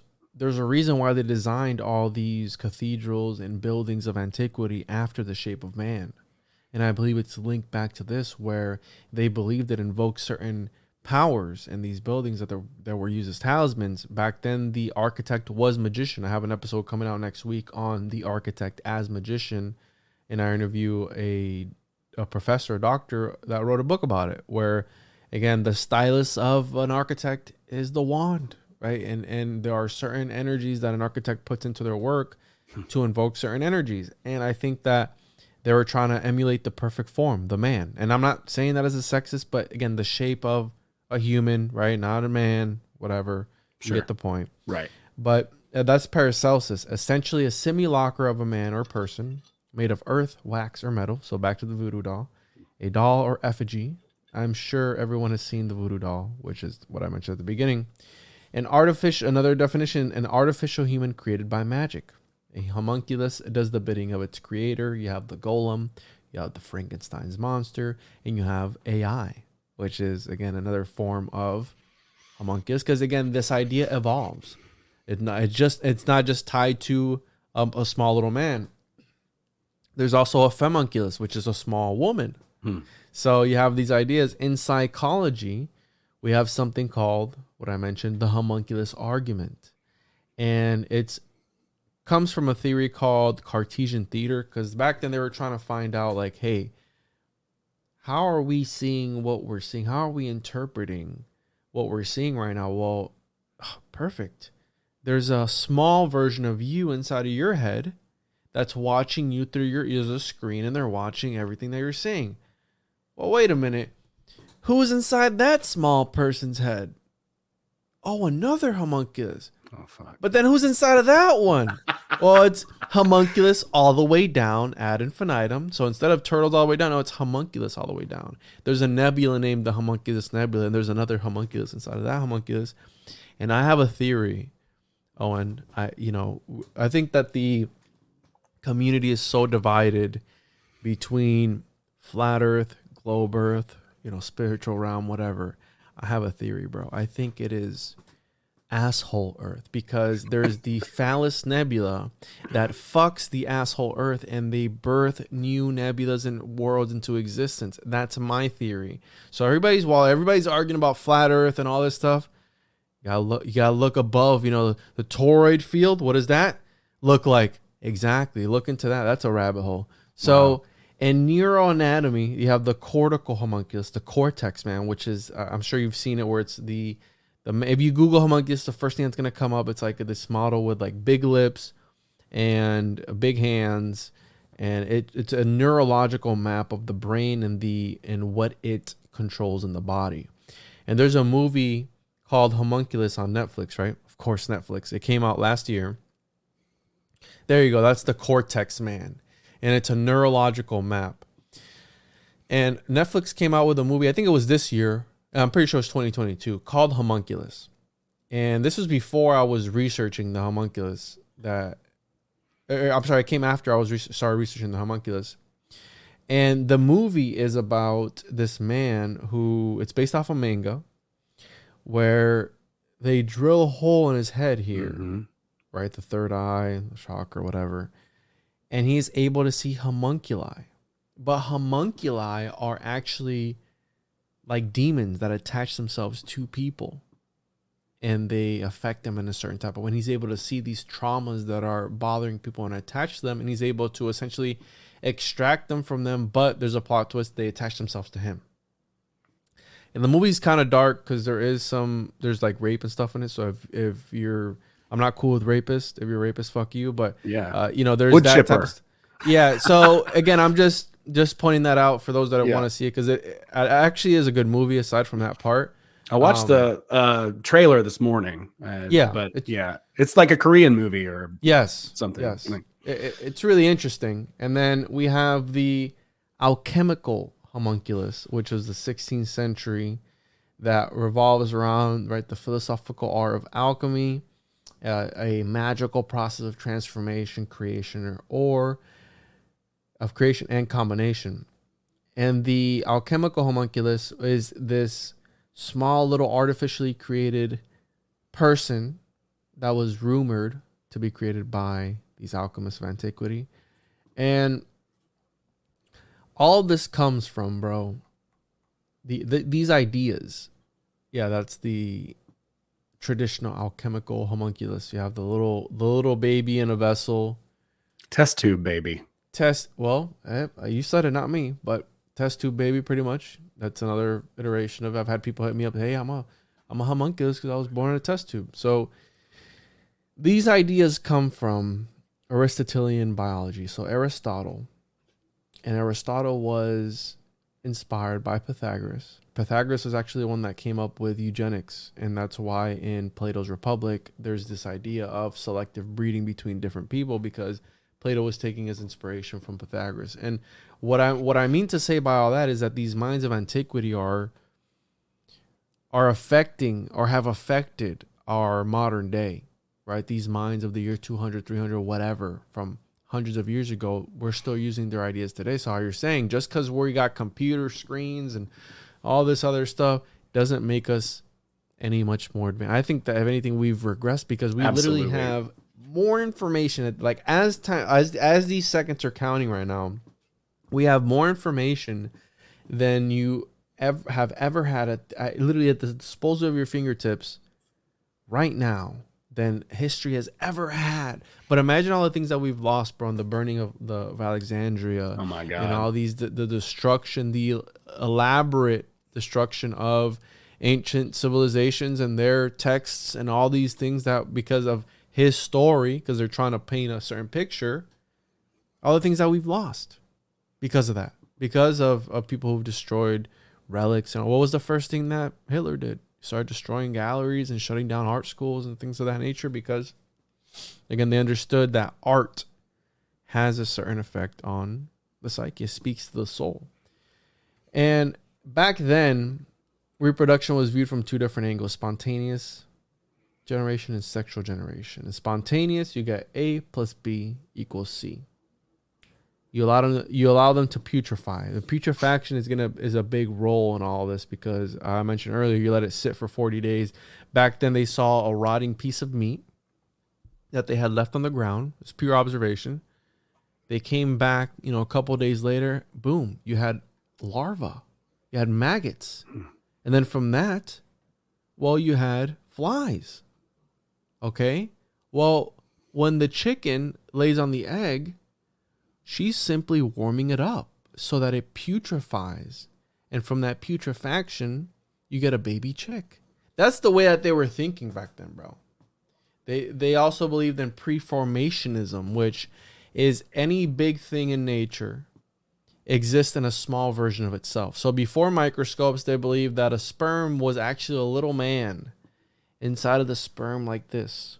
Look up preformationism, and you'll see the illustration of the man and the sperm. This is what they believed back then. And Aristotle thought that his theory of sexual generation was that every material substrate must contain matter and form. The two forms are sperm and menstrual blood. So there you go. That's preformationism, where they thought that the one where he's crouched down, where he's got his knees to his chest. To his chest, excuse me. How is that it? No, the one next to it. The other one. Oh, this there one. You go. That one. Yeah, that's preformationism. And they believe that was a small little man inside the sperm. And at coitus, there was a battle between the menstrual blood and the sperm. And if the sperm won, you'd have a boy. And if the menstrual blood won, you'd have a girl. Interesting. That's what they thought. Okay, these guys were, again, a products of their time. And Aristotle states, because they were misogynists too. And I don't know why, because women are beautiful, bro. Like, I don't, you can't live with them, you can't live without them, but they're beautiful nonetheless. So these guys were like, no, I can beat myself off. I can do that all myself. You know what I'm saying? Like, I don't need women. Women are just incubators. That's their words, not mine. The original. Yeah. Right. Yeah, exactly. Aristotle states females are weaker and colder in their nature than males, and we should look upon the female state as being, as it were, a deformity, because of the absence of the sexual appendage. This further proved that women lacked perfection. So they thought because women didn't have penises that they lacked perfection, right? Which, well, if he could be alive today, yeah, if you could be alive today, brother. And if anything, soon, my second head has gotten me in more trouble than I can count. So I think that is not a good argument. I think it's more of a liability, frankly. 100%, bro. 100%. I think men are sometimes pigs and they can't control themselves. And I say that because I'm a man. So Aristotle, although he mentioned all these things, did not believe that human beings could be born without both parents. But there's always that Florida man that said, well, Daddy Aristotle said all these things. Well, let's cut women out of the picture and let's just jerk off into test tubes and see what happens. So, but it was because Aristotle gave sperm this like supernatural power. Wow. The giants of back then jizzed on everything, and that's how you get these mountains and these mythological, the Titans and all these things, right? So his followers were like, okay, let's take this with open hands. And I want to go back to the 2nd century before Common Era, up to the 8th century. There's something called Taoism or Taoism. It's internal alchemy. The Chinese practiced it. And there's this idea. I don't know if you ever read The Secret of the Golden Flower. I don't know that book. I'm familiar with Taoism for sure. So look up the Secret. I mean, not now, but if whenever you have time, it's a short read. Secret of the Golden Flower.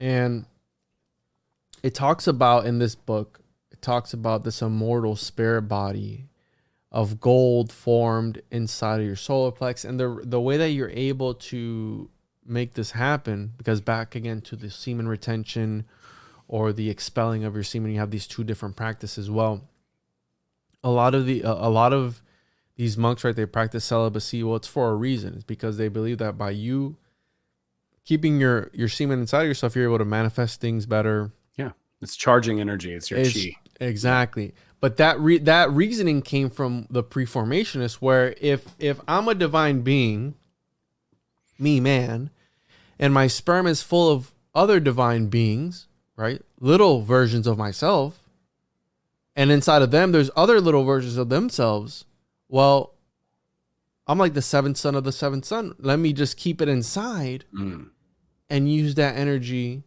to manifest things magically in this realm.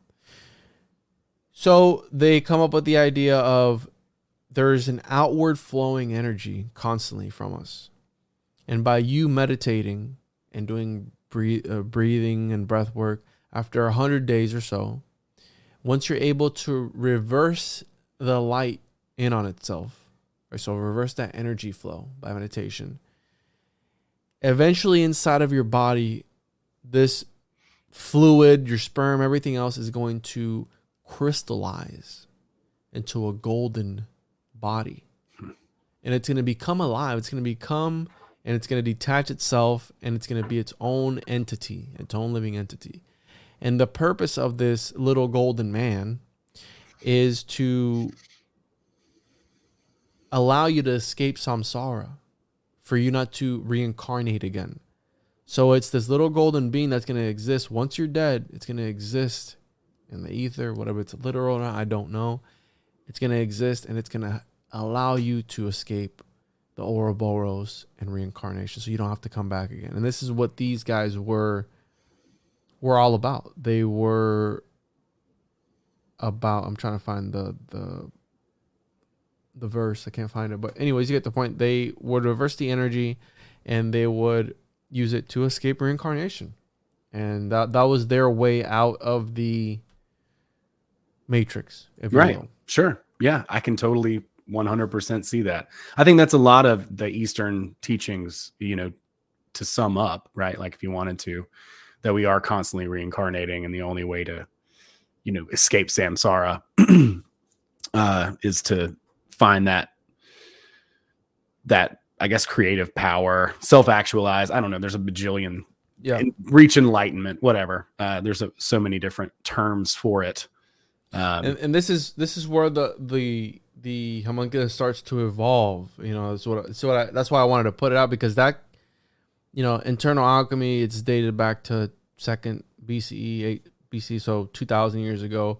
The stuff that I just finished reading about Aristotle, well, it's from Aristotle's time up into the 18th century. Well, this came before that. So this concept of a little person, little man, little creature has been around for a long time.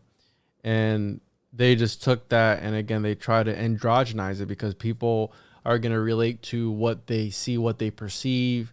So what better way than to put a human face on it? Well, let's make it, instead of this golden being, let's make it a little man in order to relate to it, right? It's like, again, it goes back, there's an evolution, and we're going to see that. Interesting. And I want to talk about Zosimos of Panopolis real quick. The first mention of a homunculus, right? The first mention in an alchemical text was from Zosimos from the 3rd and beginning of the 4th century AD. And he wrote the oldest literature known on alchemy. And he is essentially, it's called On Virtue or Visions of Zosimos, and you can look it up. And he is pretty much having a dream. It's almost like Dante's Inferno type thing, where he's going through this hellscape. And eventually he encounters this, I believe he was a priest in a vessel. And these descriptions are metals going through a transformation, but he starts off by saying, and as he was saying these things and I was pressing him to talk, his eyes became like blood, and he vomited forth his flesh. And I saw him change into a mutilated anthroparion, which is another word for homunculus, biting himself and wounding himself with his own teeth. Seized with fear, I thought, is it not thus that the composition of the waters is produced? And I was convinced that I had understood well. Again, very cryptic. These guys are writing in symbols because they did not want to be killed or burned at the stake. Mm-hmm. So this anthroparion is what some scholars have termed a pseudo-homunculus. For Zosimos, he was a follower of Hermes Trismegistus. He was alchemy was much more of an art. It was a philosophical and religious experience.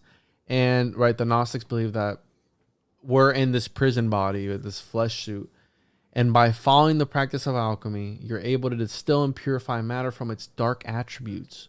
So they hoped, right, these alchemists of antiquity, that to remove the impurity of matter, the goal was to resurrect the material world through alchemy. So that's what the followers of Zosimos and alchemy at the time believed.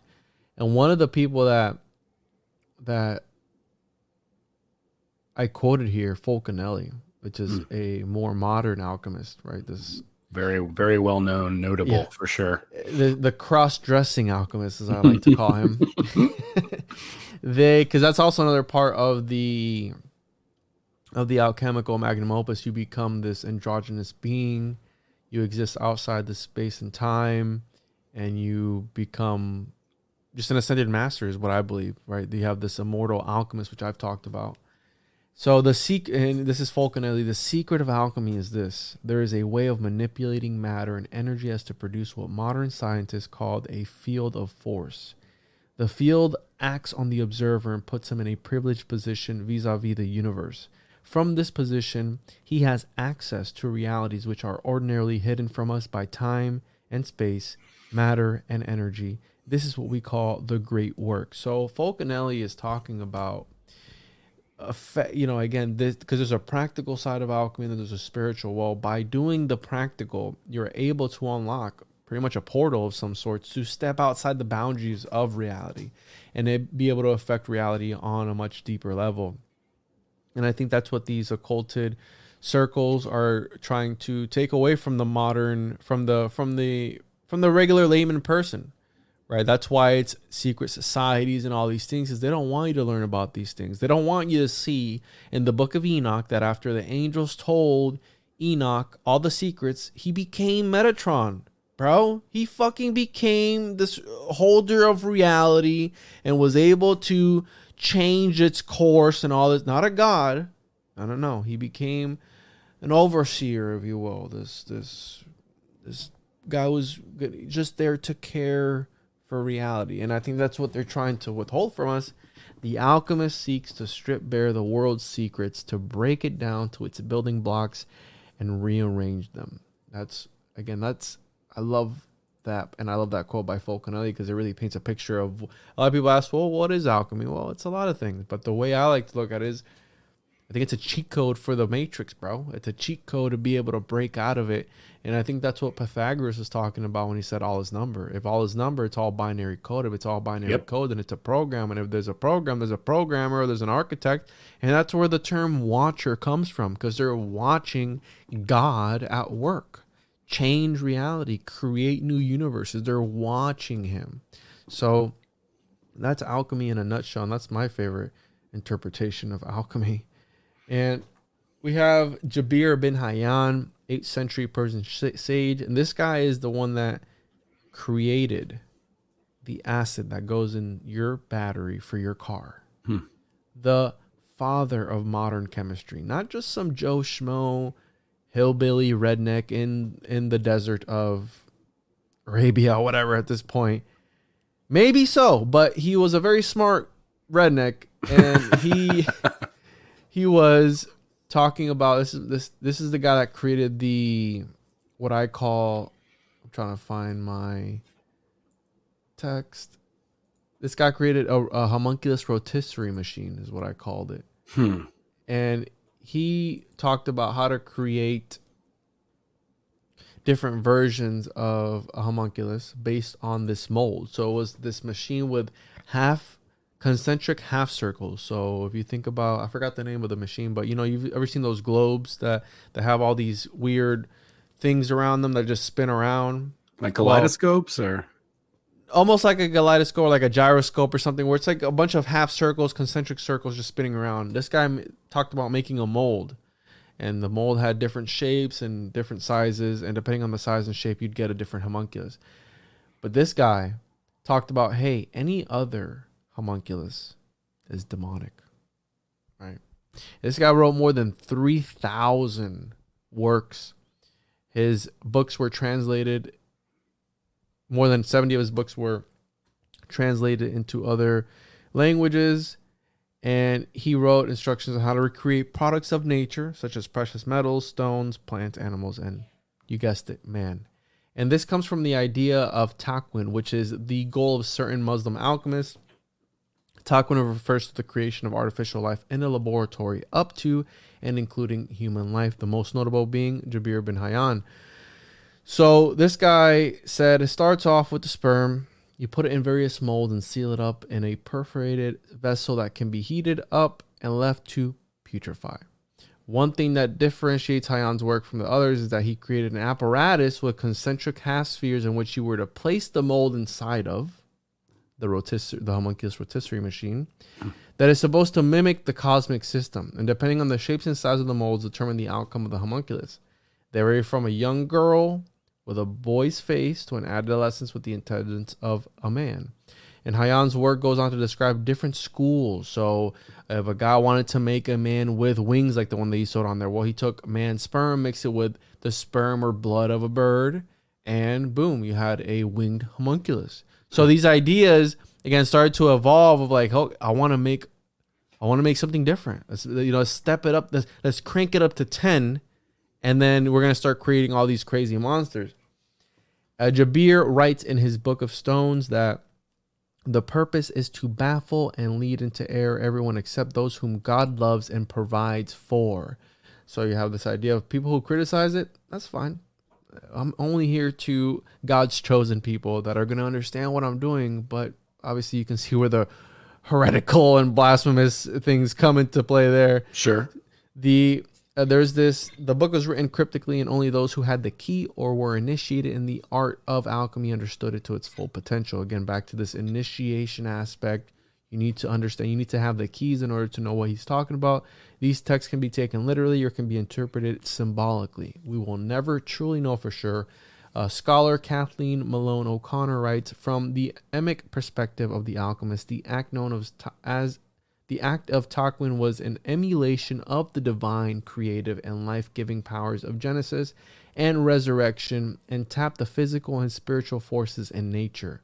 At the same time, it was an act through which the alchemist was inwardly transformed and purified, a spiritual regeneration. So the phoenix, right? This regeneration, the rebirth, the cycle.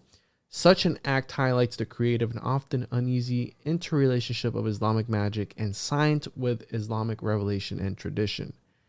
And it just sort of disturbs me to know that these great minds of antiquity were messing in what's today known as the occult. I mean, there's no other way to put that. They were practicing the occult, but just like John Dee put a scientific approach on it. No, this is science. You know, we're doing a psychological warfare on you. You need to get this one thing that they pushed on us. And you know how many people have reached out to me saying, "Wow, I regret that. It's one of the biggest things I regret ever in my life." And I go, "Hey, your reality, your perception was warped through what I believe was magic." Absolutely. To shut everybody else out of your life, to shun everybody, to be nasty to everybody around in your life because of something that, what's the 7 most dangerous words or 9 most dangerous words, whatever it is. I'm from the government and I'm here to help. I'm pretty sure a president said that. It was Reagan. Reagan, yeah. Who was also a lover of Manly P. Hall. Mm. So, well, he was an actor, right? So he was initiated into that Hollywood sort of world, at least at some level. I mean, for God's sake, he was a president, so who knows what all. Yeah, I mean, I don't want to get off on tangents, but yeah, I mean, again, very, very weird. And the next one, speaking of language and warping realities, we have what some would argue is not a homunculus, but it's a form of a homunculus because Paracelsian scholar Walter Pagel argues that the story of the homunculus may have been the predecessor of the homunculus of Paracelsus, the Paracelsian homunculus. But the golem is more of an automata, and you can relate it to the world of robotics, AI, etc., cybernetics. The golem of Jewish literature was a man brought to life by means of religious magic. In the Talmud, Adam was a golem. He was created from the dirt, and he was animated. The Golem of Prague, which is my personal favorite and one of the more famous stories, and the reason that I relate is because it's related to Jack Parsons, which I've done an episode on. Because Jack Parsons' mentor at Galset boasted about being a descendant of Judai Rabbi Low, the famous rabbi that created the Golem of Prague in order to guard the ghettos from Rudolph II that was anti-Semitic and it was killing the Jews. So the story goes that he brings forth this animated being from the ground, and the word emet, meaning truth, was written on the golem's forehead. And every Sabbath, in order to let the golem rest, the E would be erased to form met, meaning death. But one night, the rabbi forgot to erase that letter. So the golem, in some stories, he grew bigger and bigger, started killing everybody, went on a rampage like a Hulk. And eventually the rabbi was able to erase it, and the golem was able to die. In some stories, he crushes the rabbi and kills him. In other stories, not so. That's Frankenstein. There is parallels to it. Eventually, Rabbi Low was notified. They subdued him, and it was stored in the attic of a synagogue. But the story is about more of the power that the language has, the Hebrew language, the powers that it holds, right? Because when we spell, we're casting spells back into the grimoire. Mm-hmm. That's why I'm very careful with what I say. So this brings me to my next topic on the idea of there is always the idea, not saying I'm advocating for it, but of destroying your homunculus, of dissecting the homunculus, of killing it in order to achieve a magical purpose. Now, these are not my ideas. These are ideas of a 15th century theologian. And this really triggers the fuck out of people, but here it is. Jesus as the homunculus. Now, wow, that's fun. When I say that I've been down some rabbit holes, man, you're not joking, bro. I've been down rabbit holes that require you to purchase books that aren't available online, that are sometimes expensive, that in order to get one piece of information from that one page. So I had done an episode one time with this before we started thinking about doing homunculus. Once upon a time, probably about a year ago, with Romy, and Romy was like, well, Jesus is probably a homunculus. And I go, dude, you can't be saying stuff like that on air without citing your sources, bro. That's a crazy ass idea, bro. It turns out homie Romy from Rising from the Ashes podcast was right all along, because little did I know that there was a 15th century theologian, Alonso Tostado, who argued with the church saying like, hey, why is the Bible not considered a grimoire? Well, because it's a religious text. It just intrinsically is magical. That's interesting. Why can you practice from a grimoire and then we can't? It doesn't matter. It's just the way that God works. It's just the way that, God works in mysterious ways. You can't question that. So this guy was questioning the paradoxes of the church, and he was a writer and was writing about the paradoxes of like, hey, in this story you said this, but then in this other story you said this other thing. What's going on here? And he was questioning the hierarchy and the church. And he proposed that Mary was a sealed vessel. Again, a variation from the traditional homunculus. There was no sperm, but she did have menstrual blood and a womb, the matrix. And although Tostado argued that Mary would not have enough blood for the full development, he said, well, she had enough blood for it to develop in a condensed version. Well, what's the condensed version of a man? Well, a small man. So, at conception, according to Aristotelian, if you follow Aristotelian biology and Paracelsian alchemical doctrines, Jesus was conceived as a homunculus A miniature human kept in a sealed vessel from the first instant of creation. But then there was this other guy, Thomas Aquina. He said, no. He was a doctor of the church, theologian. He said, no. There was no need for sperm because the Holy Spirit is that powerful. The Holy Spirit is able to animate matter from nothingness. So therefore, Jesus is not an alchemical homunculus. No, he is just our Messiah, our Savior. So you have these two schools of thought back then, which, again, you can take that for what it is. I do believe in God. I have accepted Jesus in my life. I was born and raised Pentecostal Christian. I just do not adhere to the dogmatic and psychological warfare that they do at the church. And that's where I stand with that. Because I'll be, oh, well, you said that Jesus is a homunculus, so you must worship Satan. Oh, absolutely not. I am merely a vessel for this information. And it's not my idea. It's a 15th century theologian. I'm studying history right now. I'm not making this up. You can look them up yourself. Alonso Tostado and Thomas Aquina. Look them up. You're going to get a set of books that's like $2,500. You can buy them if you want. You can look through them. And you can make your own assumption. So it's like people accuse you of being this heretical. And because I like heretical and blasphemous shit because it's fun. But... essentially, Aquina, Tostado didn't want the matrix, the womb, women, because birth is a beautiful thing, to be like the legitimacy of it to be stripped away, because, you know, he saw it as a beautiful thing. He's like, okay, you know, women are beautiful, creation is beautiful. I don't want to demean the womb. So in medieval art, to fortify this idea, there are paintings of Jesus as, right, the baby and Madonna, as the literal term, the literal definition of homunculus, as a little man. And the reasoning behind that is in the, I want to say 15th century. Go look up 15th century man, baby Jesus, I guess. I forgot what I looked. I have some pictures somewhere. I can pull them up. But the reasoning behind their depiction of Jesus as a homunculus, the literal definition, was because they said, hey, this is the Messiah. This is our Savior. No one's going to take a baby seriously.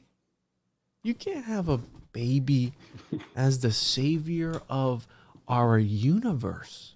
I'm flashing back to Talladega Nights, bro. Yeah, bro. I can't help it. I mean, you can't. So we need to give him some, let me see, some prestige. Let's draw him with a little scroll, with his hair done in a little robe.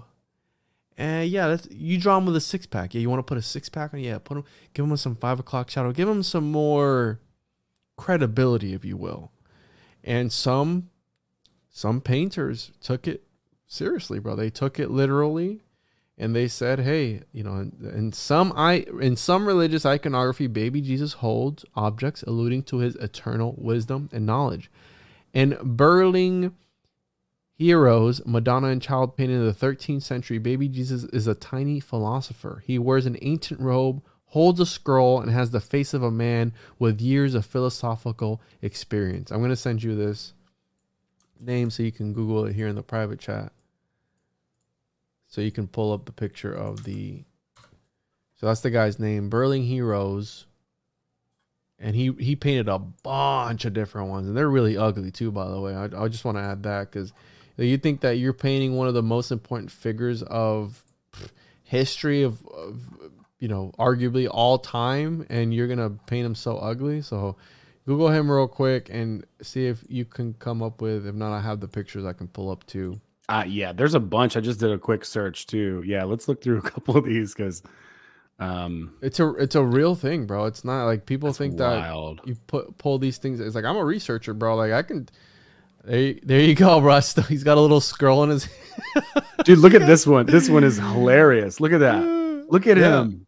Yeah, bro. Like, he's got a little full set of hair. Yeah, that's a man's face for sure. Yep. He's just wearing a little tiny. I mean, to think about this tiny man doing all these exploits now and preaching and stuff, and somebody like holding him up, it recontextualizes things in a pretty fun way. Bro. Again, and this is history, dude. This is actual history, and there's a bunch of those different ones. Yeah, see, so possibly 1230s, dude. Yeah, that's insane. Look at the one right there. Look at the one that you just were hovering over. How creepy is that?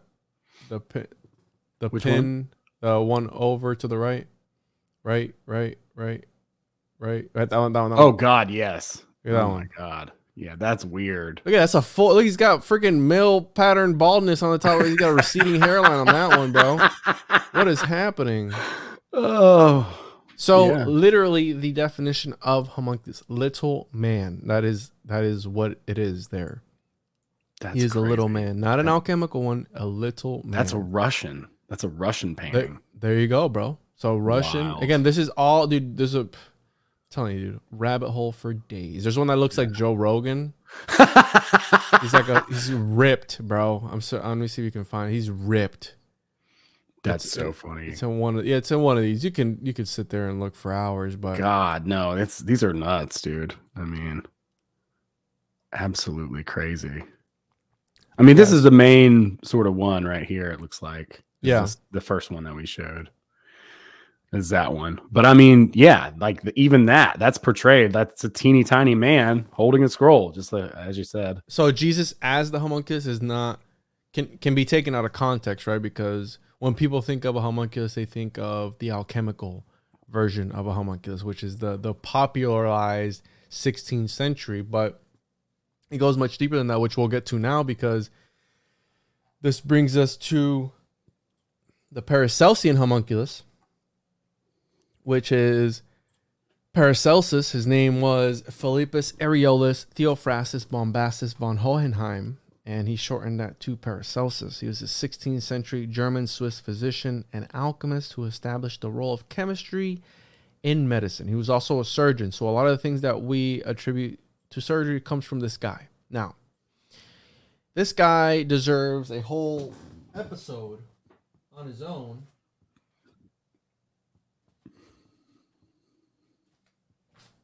Can attribute an entire episode on this guy. And if you want to read a good book, which I got some of my source information from, Whoa. The Devil's Doctor. I mean, that's all. Okay, it's about over 300 pages. You can do a whole episode on him. It's by Philip Ball.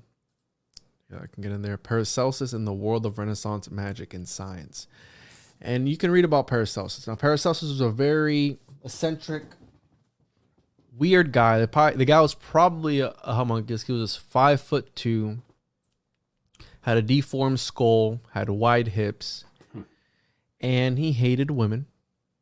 Some stories say that he was gay. Some stories say that he was a hermaphrodite. Some stories say that he was castrated.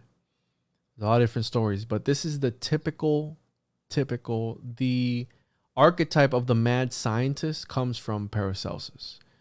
The cranky old wizard that's in his cave. These guys' clothing would become discolored from the heat of their furnaces, from all the hours that they spent working in their alchemical labs, trying to literally mix their shit with their piss and everything together, trying to find the philosopher's stone. That's what it's all about, bro. It's Jankum this whole time, the philosopher's stone. These guys were literally there. If you look at grimoires like the Picatrix, which is one of the more famous grimoires, it literally, nothing is off the table. Your toenail clippings, your pubic hair, your excrement, your pee, everything is used. Your sweat, everything is used for a magical purpose.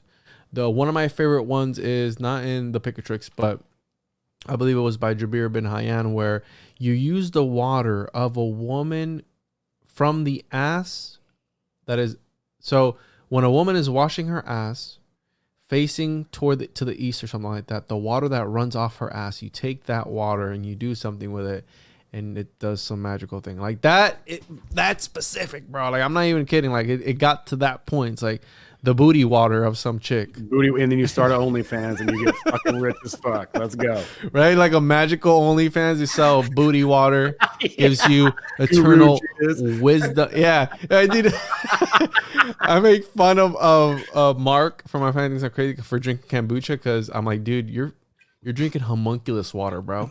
Like, there's like worms and stuff in that. He's like, no, they're not worms, bro. It's only from the canned ones, dude. Like, he gets so mad when I bring. He's like, I stopped drinking kombucha because of you, dude. And I'm like, hey, bro, you're drinking homunculus water. And don't blame the messenger, dude. I'm just telling you science. You know what I mean? Absolutely. So this guy is the father of toxicology. He's contributed a lot to modern medicine, and he's the one that wrote The Dose Makes the Poison. So because of this guy, Paracelsus, because of him, is if you get too little bit of morphine, it does nothing. If you get too much of morphine, you fucking die. So this guy was like, hey, just the right amount works. So I imagine this guy in his lab drinking tinctures, like how the Chinese alchemists of Taoism were drinking mercury and dying from mercury poisoning because they were trying to live forever. Right? They were doing anything possible to extend their life. That transhumanistic agenda that we see today, trying to live forever, immortality, the elixir of life. You can literally look up Jeff Bezos' elixir of life. This is modern day alchemy. They're looking for the philosopher's stone, essentially. Again, to go back to this idea. And this is not science fiction. I think to them it's a real thing, and they know this. But hey, let's go ahead and demonize it in the historical books. These guys were crazy. You know, they're just mixing their boiling their piss and mixing their poop into stuff. Right? They were just crazy. And Paracelsus was the epitome of that. He was the cranky old man, walked around with a cane or a sword or something like that, and there are stories about how one time he admitted to being gay, and there was another story where they saw him naked, and they saw what they say, because they uncovered this guy's skeleton and they did tests on it.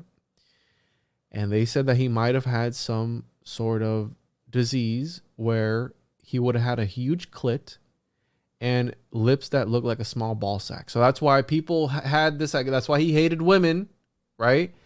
And the idea that when they saw him, they go, he's castrated. Look at his little penis, and he's castrated. And it wasn't that. He was actually a woman. Again, you can read all about this on the internet. That's just a conspiracy about Paracelsus. And so Paracelsus was the one that coined the term homunculus. And he believed it was the pinnacle of man's creative power. The idea that man could become God. And in 1572, physician Adam von Bodenstein published a book that was supposedly based off of the work of Paracelsus. So some scholars call it a pseudo-Paracelsian text. Some say, hey, this is legit. Again, it's up to you. De Natura Rerum, the nature of things. And in this book, there's an argument that things are created by means of nature without art and with the aid of art. That art being spagyrics or alchemy. And he's the one that brought forth the argument of the egg. The chicken sits on the egg to putrefy the gelatinous thing inside the egg, right? The yolk and everything else. And from that putrefaction comes life. So from death comes life, where you have the phoenix, the rebirth. With the introduction of the homunculus, the book then states how the unnatural union of man with beast also produces offspring, though not without heresy. So he understood what he was doing. And this guy was a really religious guy, or being, whatever story you want to believe. Something that he goes on to dub a monster. An example of a Paracelsian monster, because he believed that the only place that your seed needs to go is in the womb of a woman. It's strictly procreation. You can't use your seed for anything else. Just the idea of getting blue balls will rot you from the inside out, Owen. So the only way to combat that is to get castrated. There's no way around it. If you have your balls intact and you even have a lustful thought towards a woman, towards anybody else, you will rot from the inside out. So we need to cut your balls off. That's how radical this guy was. This guy was doing public book burnings on other physicians that didn't agree with him. Jesus. This guy was a radical. I'm telling you, this guy is really, really eccentric, really crazy. So he created something known as a basilisk, which is a monster. and it's made from the menstrual blood of a woman, sealed up in a flask and heated to the temperature of a horse's womb. The basilisk is considered the monster above all monsters because, and I'm quoting, because its glance can kill just like the glance of a menstruating woman who also has a hidden poison in her eyes. So this guy's talking about how bad women's glances are and can ruin mirrors with her gaze, make wounds impossible to heal, and spoil wine with her breath. The basilisk was the embodiment of women's impurities and their poisonous essence. This guy was a misogynist. He hated women. His words, not mine. And after explaining how to create a basilisk, it describes in length the homunculus and how to create one, which is essentially the masculine opposite of homunculus. It is the perfected version because it comes from the sperm, not from the menstrual blood. It's not tainted by the menstrual blood. This is what he thought. So we must now by no means forget the generation of homunculi. Boom. This is the first drop, bro, ever of the homunculi. Oh, everybody's like, oh, shit. A homunculi, what is that? This is the first time he ever says it. For there is something to it, although it has been kept in great secrecy and kept hidden up to now, and there was not a little doubt and question among the old philosophers whether it even be possible to nature and art that a man can be born outside the female body and without a natural mother. I give this answer that it is by no means opposed to the spagyric art and to nature, but that it is indeed possible. But how this should happen and proceed, its process is thus. So he's going to explain how to create the homunculus. Boom. That the sperm of man be putrefied by itself in a cucurbit for 40 days with the highest degree of putrefaction in a horse's womb, or at least so long that it comes to life and move itself and stirs, which is easily observed. After this time, it will look somewhat like a man, but transparent without a body. If after this it is fed wisely with the acronym of human blood, it can be nourished for up to 40 weeks and kept in the even heat of a horse's womb. A living human child grows therefrom, with all its members like another child, which is born of a woman, but much smaller. So the homunculus is supposed to be pure since it was not tainted by the poisonous mixture of the menstrual blood. And the homunculus, according to Paracelsus, that reaches adulthood, and this is, again, cryptids can be attributed to this, mythological creatures. A homunculus that reaches adulthood is said to become a marvelous being like a giant or a dwarf. They have supernatural strength, and they know all things hidden and secret things. They received, and the reason for this being is like, why is this magical being? Why is a homunculus so powerful? Well, the reason for that being is because they received their life from art. Remember, we talked about art earlier. Through art, excuse me. Try that again. They receive their life from art. Now, the lizard people don't want me to say this. Through art, they receive their body, flesh, bone, and blood. Through art, they are born, and therefore art is embodied and inborn in them, and they need learn it from no one. So he saw the homunculus as the pinnacle of the spagyric art, alchemy, whatever it was, the magnum opus. And I think that's why, back to the Jesus homunculus, the reason that Jesus is crucified and cannibalized can also be attributed to the idea of him being a homunculus, because he grew up into old age and he was sacrificed for the redemption of humanity, and his body was cannibalized in the Eucharist. It's supposed to be symbolic of you partaking in the blood and flesh of Christ in order to attain some sort of ascension. It's part of a ritual. So there it plays forth into the idea of the homunculus, where the homunculus is used, it's cannibalized, it's used, its bodily fluids, its bodily parts are used in certain magical aspects to give you magical powers. So that's also another part, another idea to strengthen that hypothesis. But you see it with the story of the golem, where it needs to be killed every night, right? The rebirth of the phoenix. In the story of the Frankenstein, right? He wants to kill the Frankenstein monster. Obviously he doesn't, and he goes on to live on, right? And he follows him around every now and again. He'll leave him a note or whatever it was. But Paracelsus thought this was the ultimate creation. And other scholars argue, like, wait, so you're boasting about making an imitation, an emulation of the perfect creation, which is man, right? According, man, and I also mean woman. Human, yeah, human, right? So people were like, wait, so you're boasting about a knockoff. Why would you be happy about that? So this leads me to my final thing, which I call the Crowley connection. Well, that's not curious at all. Because he wrote about homunculus.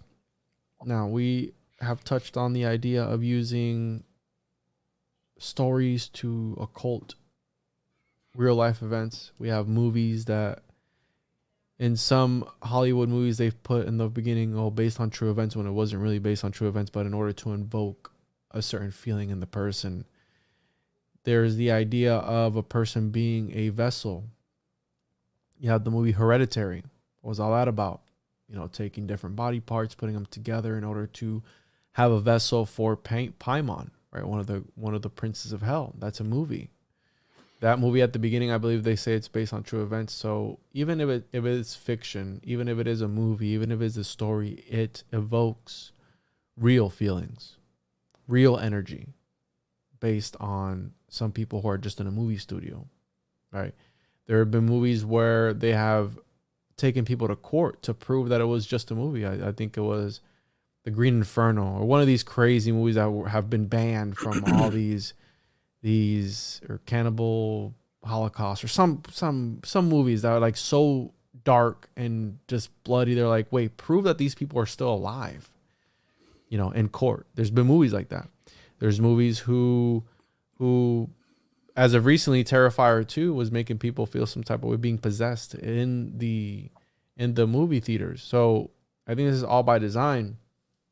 So we get to Crowley, where he wrote a book called Moonchild. It's about a fight between two sects of magicians over an unborn child. And that was published in 1927. I could be wrong on that. In 1929. He wrote it in 1917, and it was published in 1929 by Mandrake Press, which is interesting because the mandrake plant is also attributed to the homunculus. And in 1914, I actually think I got this date wrong. I think it was like 1906 or something like that. Anyways, between September 6th and October 8th of the early 1900s, Crowley wrote Liber 367 Vel de Homunculo, of the homunculus. And he talked about how to create a homunculus.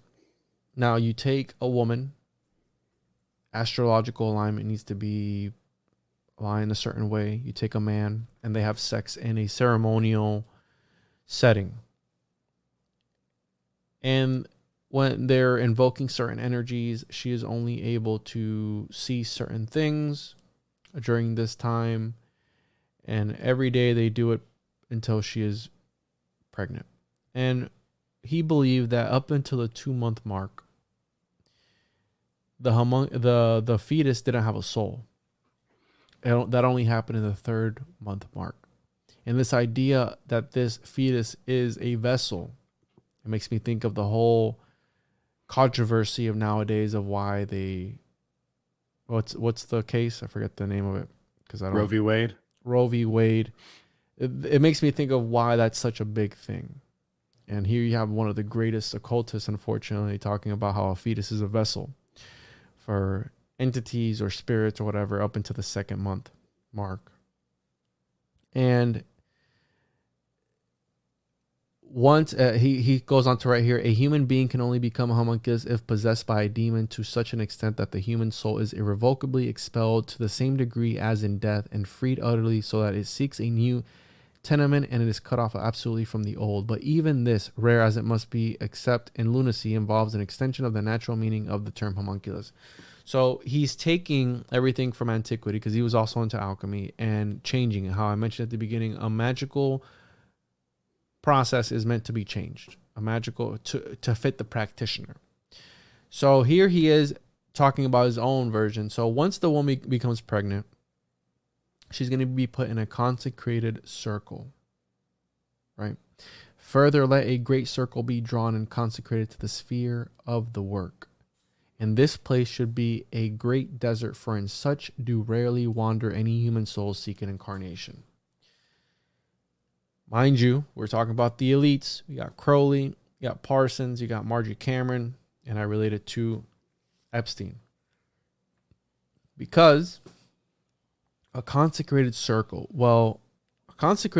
they thought that at the James Shelby Downard believed that a homunculus was inside the almost half million pound giant steel bottle named Jumbo at the U.S. government placed near Ground Zero on July 16, 1945, known as the Trinity Site in New Mexico, the land of enchantment. And if you look at that site, it's like a big 14-sided shape, and not far from that. So keeping that in mind, that the U.S. government, big surprise, was trying to animate a homunculus, according to Mr. Downard here. And there's other movies, like some people have tagged me on Twitter, some connections to this show, Twin Peaks, and all that stuff that shows and that strengthen this conspiracy theory. Because now we're getting into the speculative realm, right? I finished talking about the history of the homunculus with actual dates, names. You can look all this up yourself. And I'm adding this touch because I like to relay everything to modern day, because I do believe that they're using magic of antiquity and modern day. It's the same thing. And this next part that I'm going to be talking about, this is purely speculation on my end, connections that I've made. But not far from the Trinity site, you have the house, the Zorro Ranch of Epstein, which we all know who that piece of shit is. But he had a 33,339 square foot ranch, right? Weird numbers. Yeah. It's just a coincidence. Yeah. And it was on 10,000 acres, about 180 air miles away from the Trinity site in New Mexico, the land of enchantment. And we're talking about using a fetus essentially as a talisman, right? That's essentially what it is. Talismanic magic using outside influences, because Crowley's talking about letting an entity go into this fetus and letting it grow up. Some people say that the Babylon working ritual gave birth to, some say, Hinton. And that's why the magical name of Marjorie Cameron was Hilarion, Hillary Clinton. You have all those crazy, because the same time that happened was around the same year Hillary Clinton was born. So again, you have all these stories, movies, Rosemary's Baby, about what? About invoking, right, Satan's the Antichrist, the baby of Satan, whatever. And it turns out that Roman Polanski was doing what? Oh, raping girls too, right? After the fact that he made that movie that was about the rape of a child, he had to escape to another country because he was also raping kids. So these occultists are making these movies based on what I believe. I believe Moonchild was a hint at that Crowley tried to make a homunculus or a moonchild. Just how Marjorie Cameron also tried to make a homunculus, an interracial homunculus, in a cult she had made called The Children after Parsons had died. Parsons was jerking off in the desert trying to summon a homunculus as well with L. Ron Hubbard in the Babylon Working. So again, they're piggybacking off of each other. And we land at Epstein, where at his Zorro Ranch, there is a consecrated circle outside of it, in the middle of a desert on 10,000 acres of land, where allegedly at this house, they had the elites visiting there. They had a whole basement full of camera equipment to where they would do things to people there so they could have blackmail. The same thing we saw with Ghislaine Maxwell and everything in New York, that they had this honey pot where they would let these elites do all these things so they would have dirt on them, right? They were doing this in New Mexico. Also, there was the article that came out that he was trying to impregnate 20 women at once in order to seed a master race. So is it connected? Was he trying to make an army of homunculi or of people? I don't know. This is, again, it's pure speculation. But when you start to the cutest army ever. Yeah. Fuck that guy. I love this. I love the idea of speculation. And, just a bit ago, you were talking about, and basically, ultimately, like what we're trying to find is truth. Like, so we can speculate, we can dig and start to make connections. And I think we're going to make incredible discoveries. And I leave it for the end, right after I've gone on this whole thing with history. And this is not too long ago. It was 1917, early 1900s. It's not too long ago that these guys are writing about this.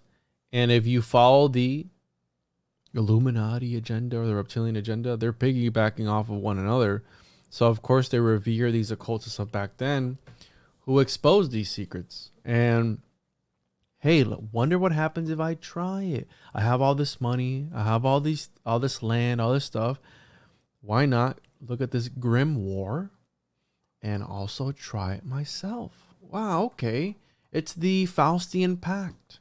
It's the Mephistopheles helps Wagner make the homunculus, but it only works because Mephistopheles is there and he helped with his magical demonic powers help make the homunculus. So what's the homunculus doing? He's trying to, I want to be a real boy, I want to be a real person. Yeah, exactly. So he's what's Pinocchio? A talisman. He was, a boy. I want to be a real. So that's the whole. Again, you see these reflections of these stories. That's just all they are, stories, right? But they speak to the subconscious quietly. They're in there working as you're watching, and you're in a trance-like state. Just, wow, this is a really great. You know what I'm saying? You go there and you go to this temple, a theater, where you sit down and you have this screen in front of you. It's an initiation, essentially. It's what it is, bro. Like if you really look at all these things, it's all an initiation. So if you look at the pictures of the Zorro Ranch, there is a consecrated circle outside of it.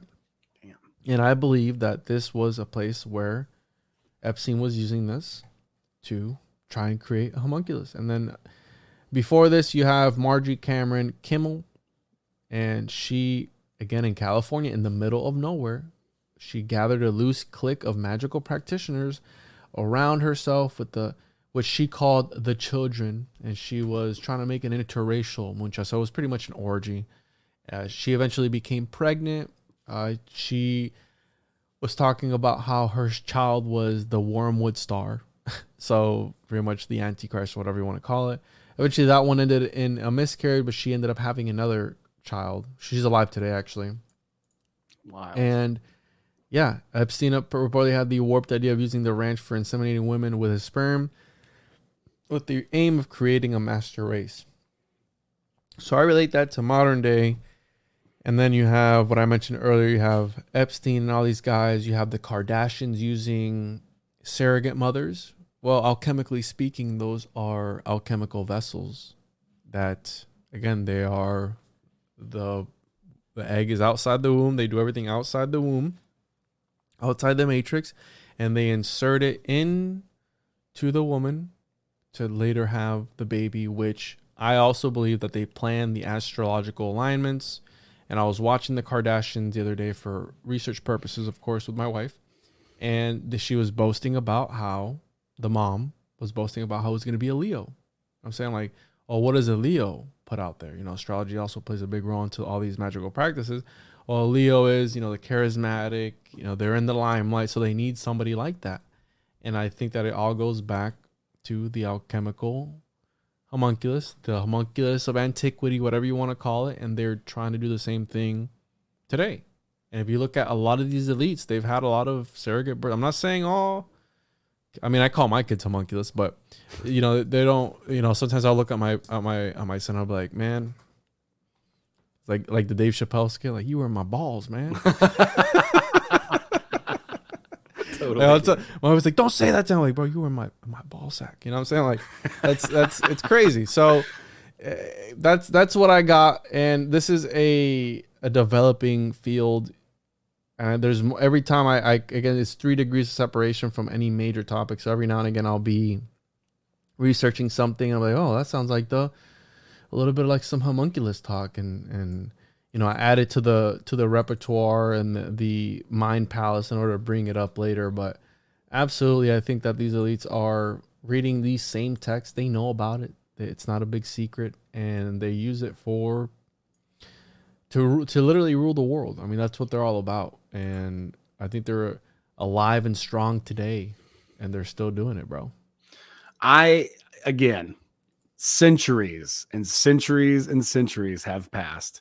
You don't think somebody has thought, I wonder, you know what I'm saying? It's like, I'm not saying, whatever. We don't have any, I guess, substantial sort of proof of this necessarily. Okay, here's one thing that I think about too, because we were shooting holes in the mud flood theory. At first, I was like really interested in that when people were talking about it. But you watch a couple of videos of a landslide and tell me that a building is going to stand up and all the ground is going to move around it. That's not how a landslide works. So as much as I want to romanticize ideas, and I believe there could have been a more sophisticated, logical, rational, better civilization behind us. Sure. I romanticize all that shit. But I'm not buying that. But I do remember like some of these different documentaries and stuff that I'd seen with like test tube babies at the World's Fair and things like that. Like, wait, what?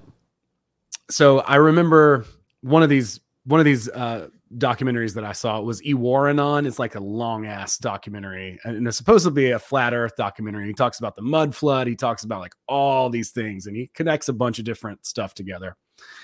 At some point, they're talking about the World's Fair, specifically, I believe the one in Chicago, and how they had these babies in incubators in these World's Fairs that people would go and look at. Yes. And that was always curious to me, because the one thing that they talk about in there is, they show all these pictures of just like huge buildings and empty towns, empty San Francisco, empty, Russia. And these buildings are built like way before. And there's people with horse and buggy. Yeah, let me put this up. Hold on, let me take this freaking ad thing on here. But so one of the one of the big theories is that they repopulated the Earth, basically. What did I pull up yesterday? Trust the science. Saved by the seance. Twins displayed in incubators at Chicago's second World's Fair are now 84 and nestled happily in the suburbs. Wow, bro. Dude. Oh my God. Yeah, that is some creepy shit. So what is an NPC? Oh, dude, I did a whole thing on that and people got pissed off. So, well, I mean, to me, this stuff could be somewhat potentially correlated. I'm not saying that it is. We're in the speculation portion anyway, and I think that's fun. I mean, dude, I think that's part of the good times of all of this shit. You just unlocked like a new whole section. Check this out. The strange case of Dr. Coney, how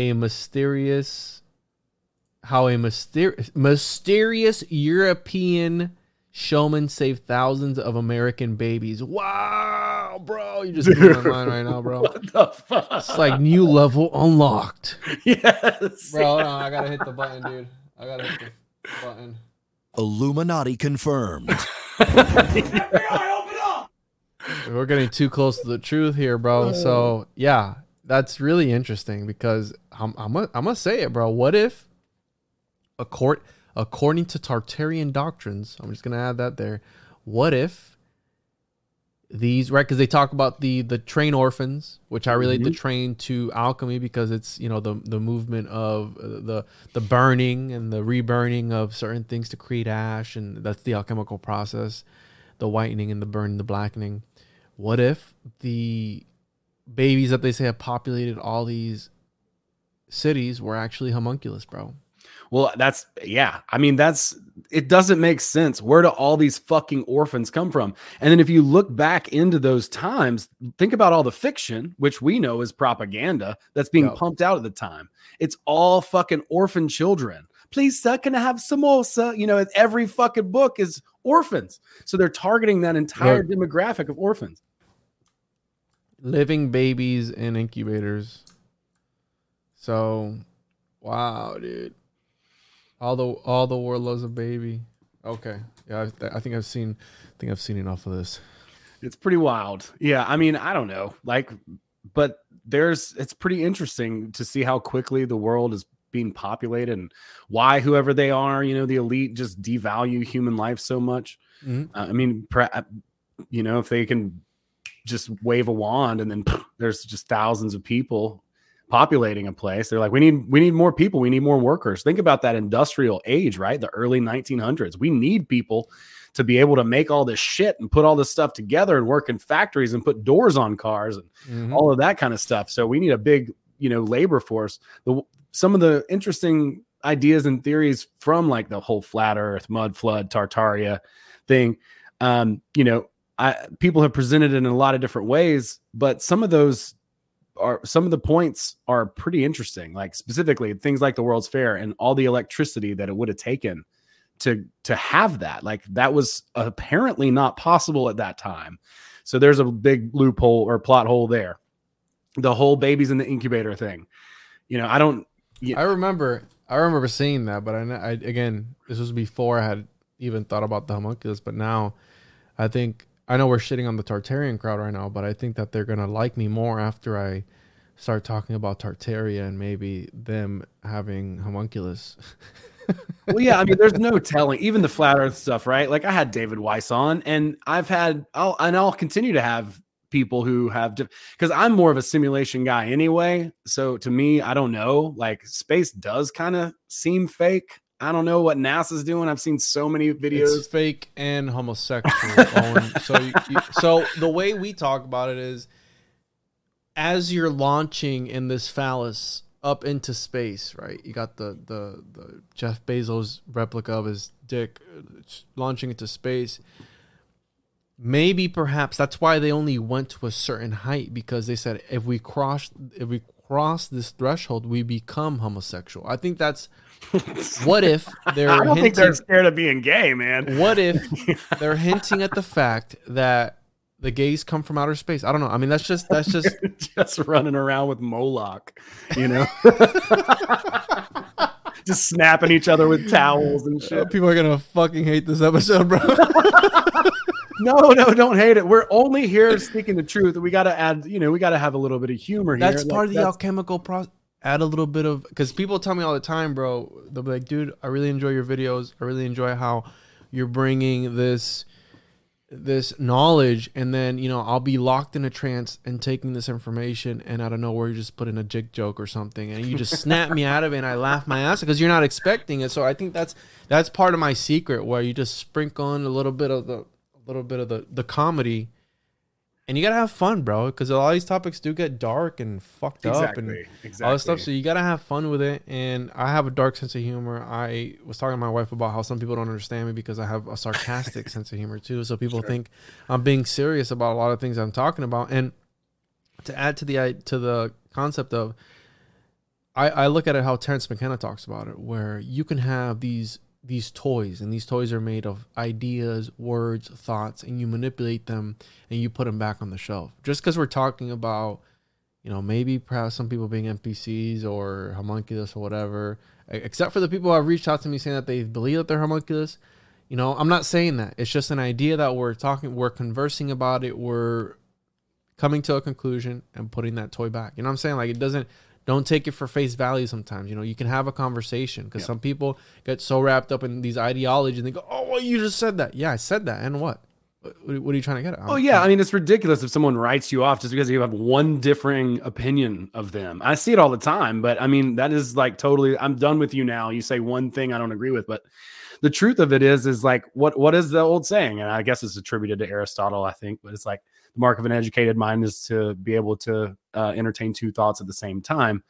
And of course he'd say that, bro. I mean, he was just talking about some other shit. We just finished covering.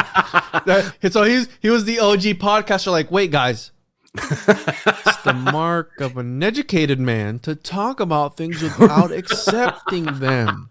Hear me out. Boom. Yeah. Politician, bro. Fucking famous. Dude, yeah. I mean, yeah, there's some weird shit in there, but I mean, but ultimately, right? Like the whole point is to explore it and ultimately, hopefully, find some truth. And we've been wrong. I've been wrong. Like I got, about all kinds of things. It's okay. That's part of the process, is like pulling back the layers. So, it's so easy to get triggered, and especially once we've changed from one belief system to another belief system or paradigm or mental map or whatever, like then we just carry on triggers that are just we still get triggered the same. They're just different words that trigger us. It's about really opening that up and being like, okay, look, I don't really know what's going on here. Let's unpack this stuff. Let's see where it takes us and learn how to not get fucking triggered. You know, that's a large part of my work, is like doing our own mental modeling, right? Like, we have a map. The map is not the territory, but we have a map and we see the territory based on that map. So if we can kind of get rid of some of this shit that's holding us back, these little weird beliefs and programs that we've been indoctrinated into, and you don't see the thing that you are blind to, right? So kind of going in there and being really, really intentional about our mind, then, you know, I think we can open up to more and more levels of understanding. Like you're talking about, new level unlocked, you know? New level unlocked. That's Exactly. like, it was like a shadow character, and then when you unlock it, like you see it's just a silhouette first, and like you just unlock like a whole new level. Like, oh, shit. Exactly. Yeah. Or like the idea of the homunculus, like the little man inside the head, right? Like it makes me think of the Eastern observing. Yeah. Because it's like, who's watching the thoughts at that point, right? And then turtles all the way down. One of my favorite quotes. I love Robert Anton Wilson. Now you can say homunculi all the way down. Right, homunculi. People are gonna be like, "What the the fuck are you talking about?" Well, the homunculus argument is this narrative fallacy that talks about the homunculus is like the Russian doll. You know, there's all. So, dude, it's wild. Little baby Jesus. Little, you know? yeah. I mean, the history is there for those that want to confirm it. Feel free. And that was, again, I like to leave the speculation. Whenever I do an episode, I like to leave the speculation for the end, because that way you get everything that, even then, history is subjective too, bro. Like, you can't take that for face value. There's so many different sides to that so 100%. many we don't even hear. So yeah, absolutely, man. Well, I just admire you for putting the work in and following your curiosity, because I mean, it's like you said, 3 degrees of separation. I couldn't agree more. Like, all of these things, they're written up. There's Crowley. I'm looking at it right now on this other screen. Like, here's the whole fucking procedure, right? Like, here's the beginning, the second part, and like exactly how to carry all of this out, which is creepy as shit. I wouldn't have even known. Yeah, and that, again, one of the greatest occultists of all, arguably one of the greatest occultists of all time. Everybody, right? The guy everybody loves to hate. I hate Crowley, but the fact that he is also has a role in this idea really blew my mind away. I had no, dude, until I started looking into it, I didn't know that he was writing about this stuff too. And then when I say you pull it up, you go, oh, he wrote this in the early 1900s. It's not that long ago. You know what I mean? And he's talking about how the Greeks were involved in things like this too. When a woman was pregnant, she could only intake certain movies, or certain arts like certain plays at that time, certain music, certain foods, certain things during the gestation period. Like, that's history.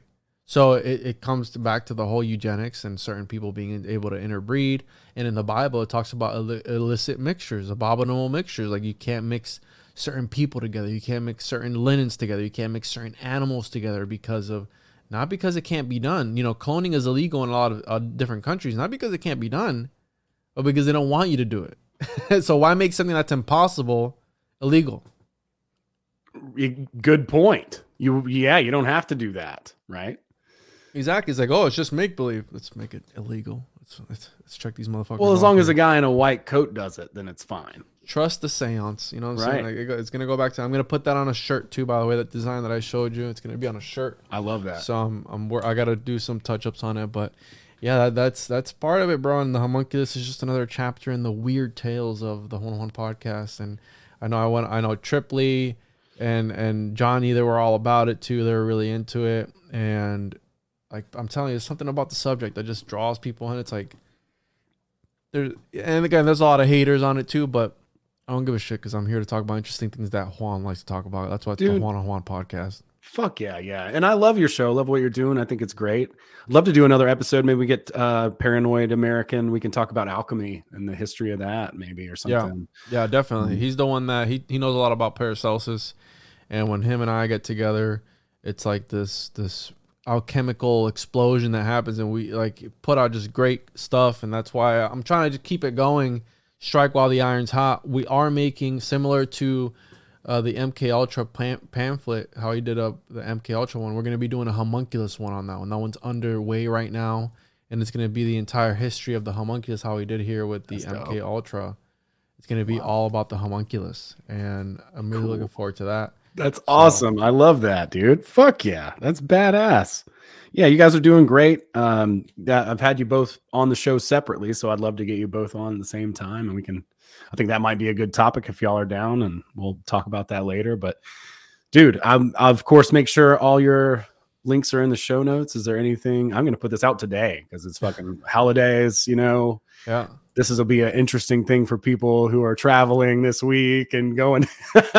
It might make for some You're interesting driving in, people what the chatting. fuck is this guy talking about, honey? Yeah. You really want to fucking freak your family out at the dinner tables? Bring up homunculus, right? Well, it's better than 9/11. Okay, let's just be honest. It's like, let's normalize having the homunculus talk with your kids. Like, hey, let's sit down, Billy. You might have been a homunculus. We made you. It's like, what are you talking about, Dad? You know what I'm saying? Like, let's normalize that at the Like dinner table. talk. Let's like how my how my hat says, make esoterica great again. I'm gonna make the homunculus great again because Make Jesus homunculus again. Don't not that one. That one would really triggers people. You motherfucker. So I get it. No, I appreciate that. I have a lot of people in my life who are Christians. I'm certainly not trying to be disrespectful of anybody's beliefs or any of that. yeah, no. Again, I love Jesus, bro. He's awesome. So He can definitely take a joke. I'll tell you that much. After everything the man's been through, I'm pretty sure a joke is the fine. least of his worries. yeah. Right, exactly. Well, dude, thank you so much, dude. I'm stoked about this one. Thanks again, and we'll be in touch very, very soon. Anything you want to let people know about before we get out? Things that you should check out? Any of that kind of stuff? Yeah, YouTube channel, One-on-One Podcast, my website, the1on1podcast.com. And I have all my stuff on there. You can find my comic book on there, my journals, and you can hit me up on Instagram at the One-on-One Podcast, on Twitter, TikTok. I don't have Facebook, so that's pretty much it. Find me on there. I usually respond back to everybody unless you're a fucking weirdo. And yeah, so catch me on there, bro. Word. I'll put all those links down below for everybody. And dude, thank you so much. Have a nice rest of your afternoon there in sunny Florida. And yeah, man, we will talk very, very soon. Appreciate you, bro.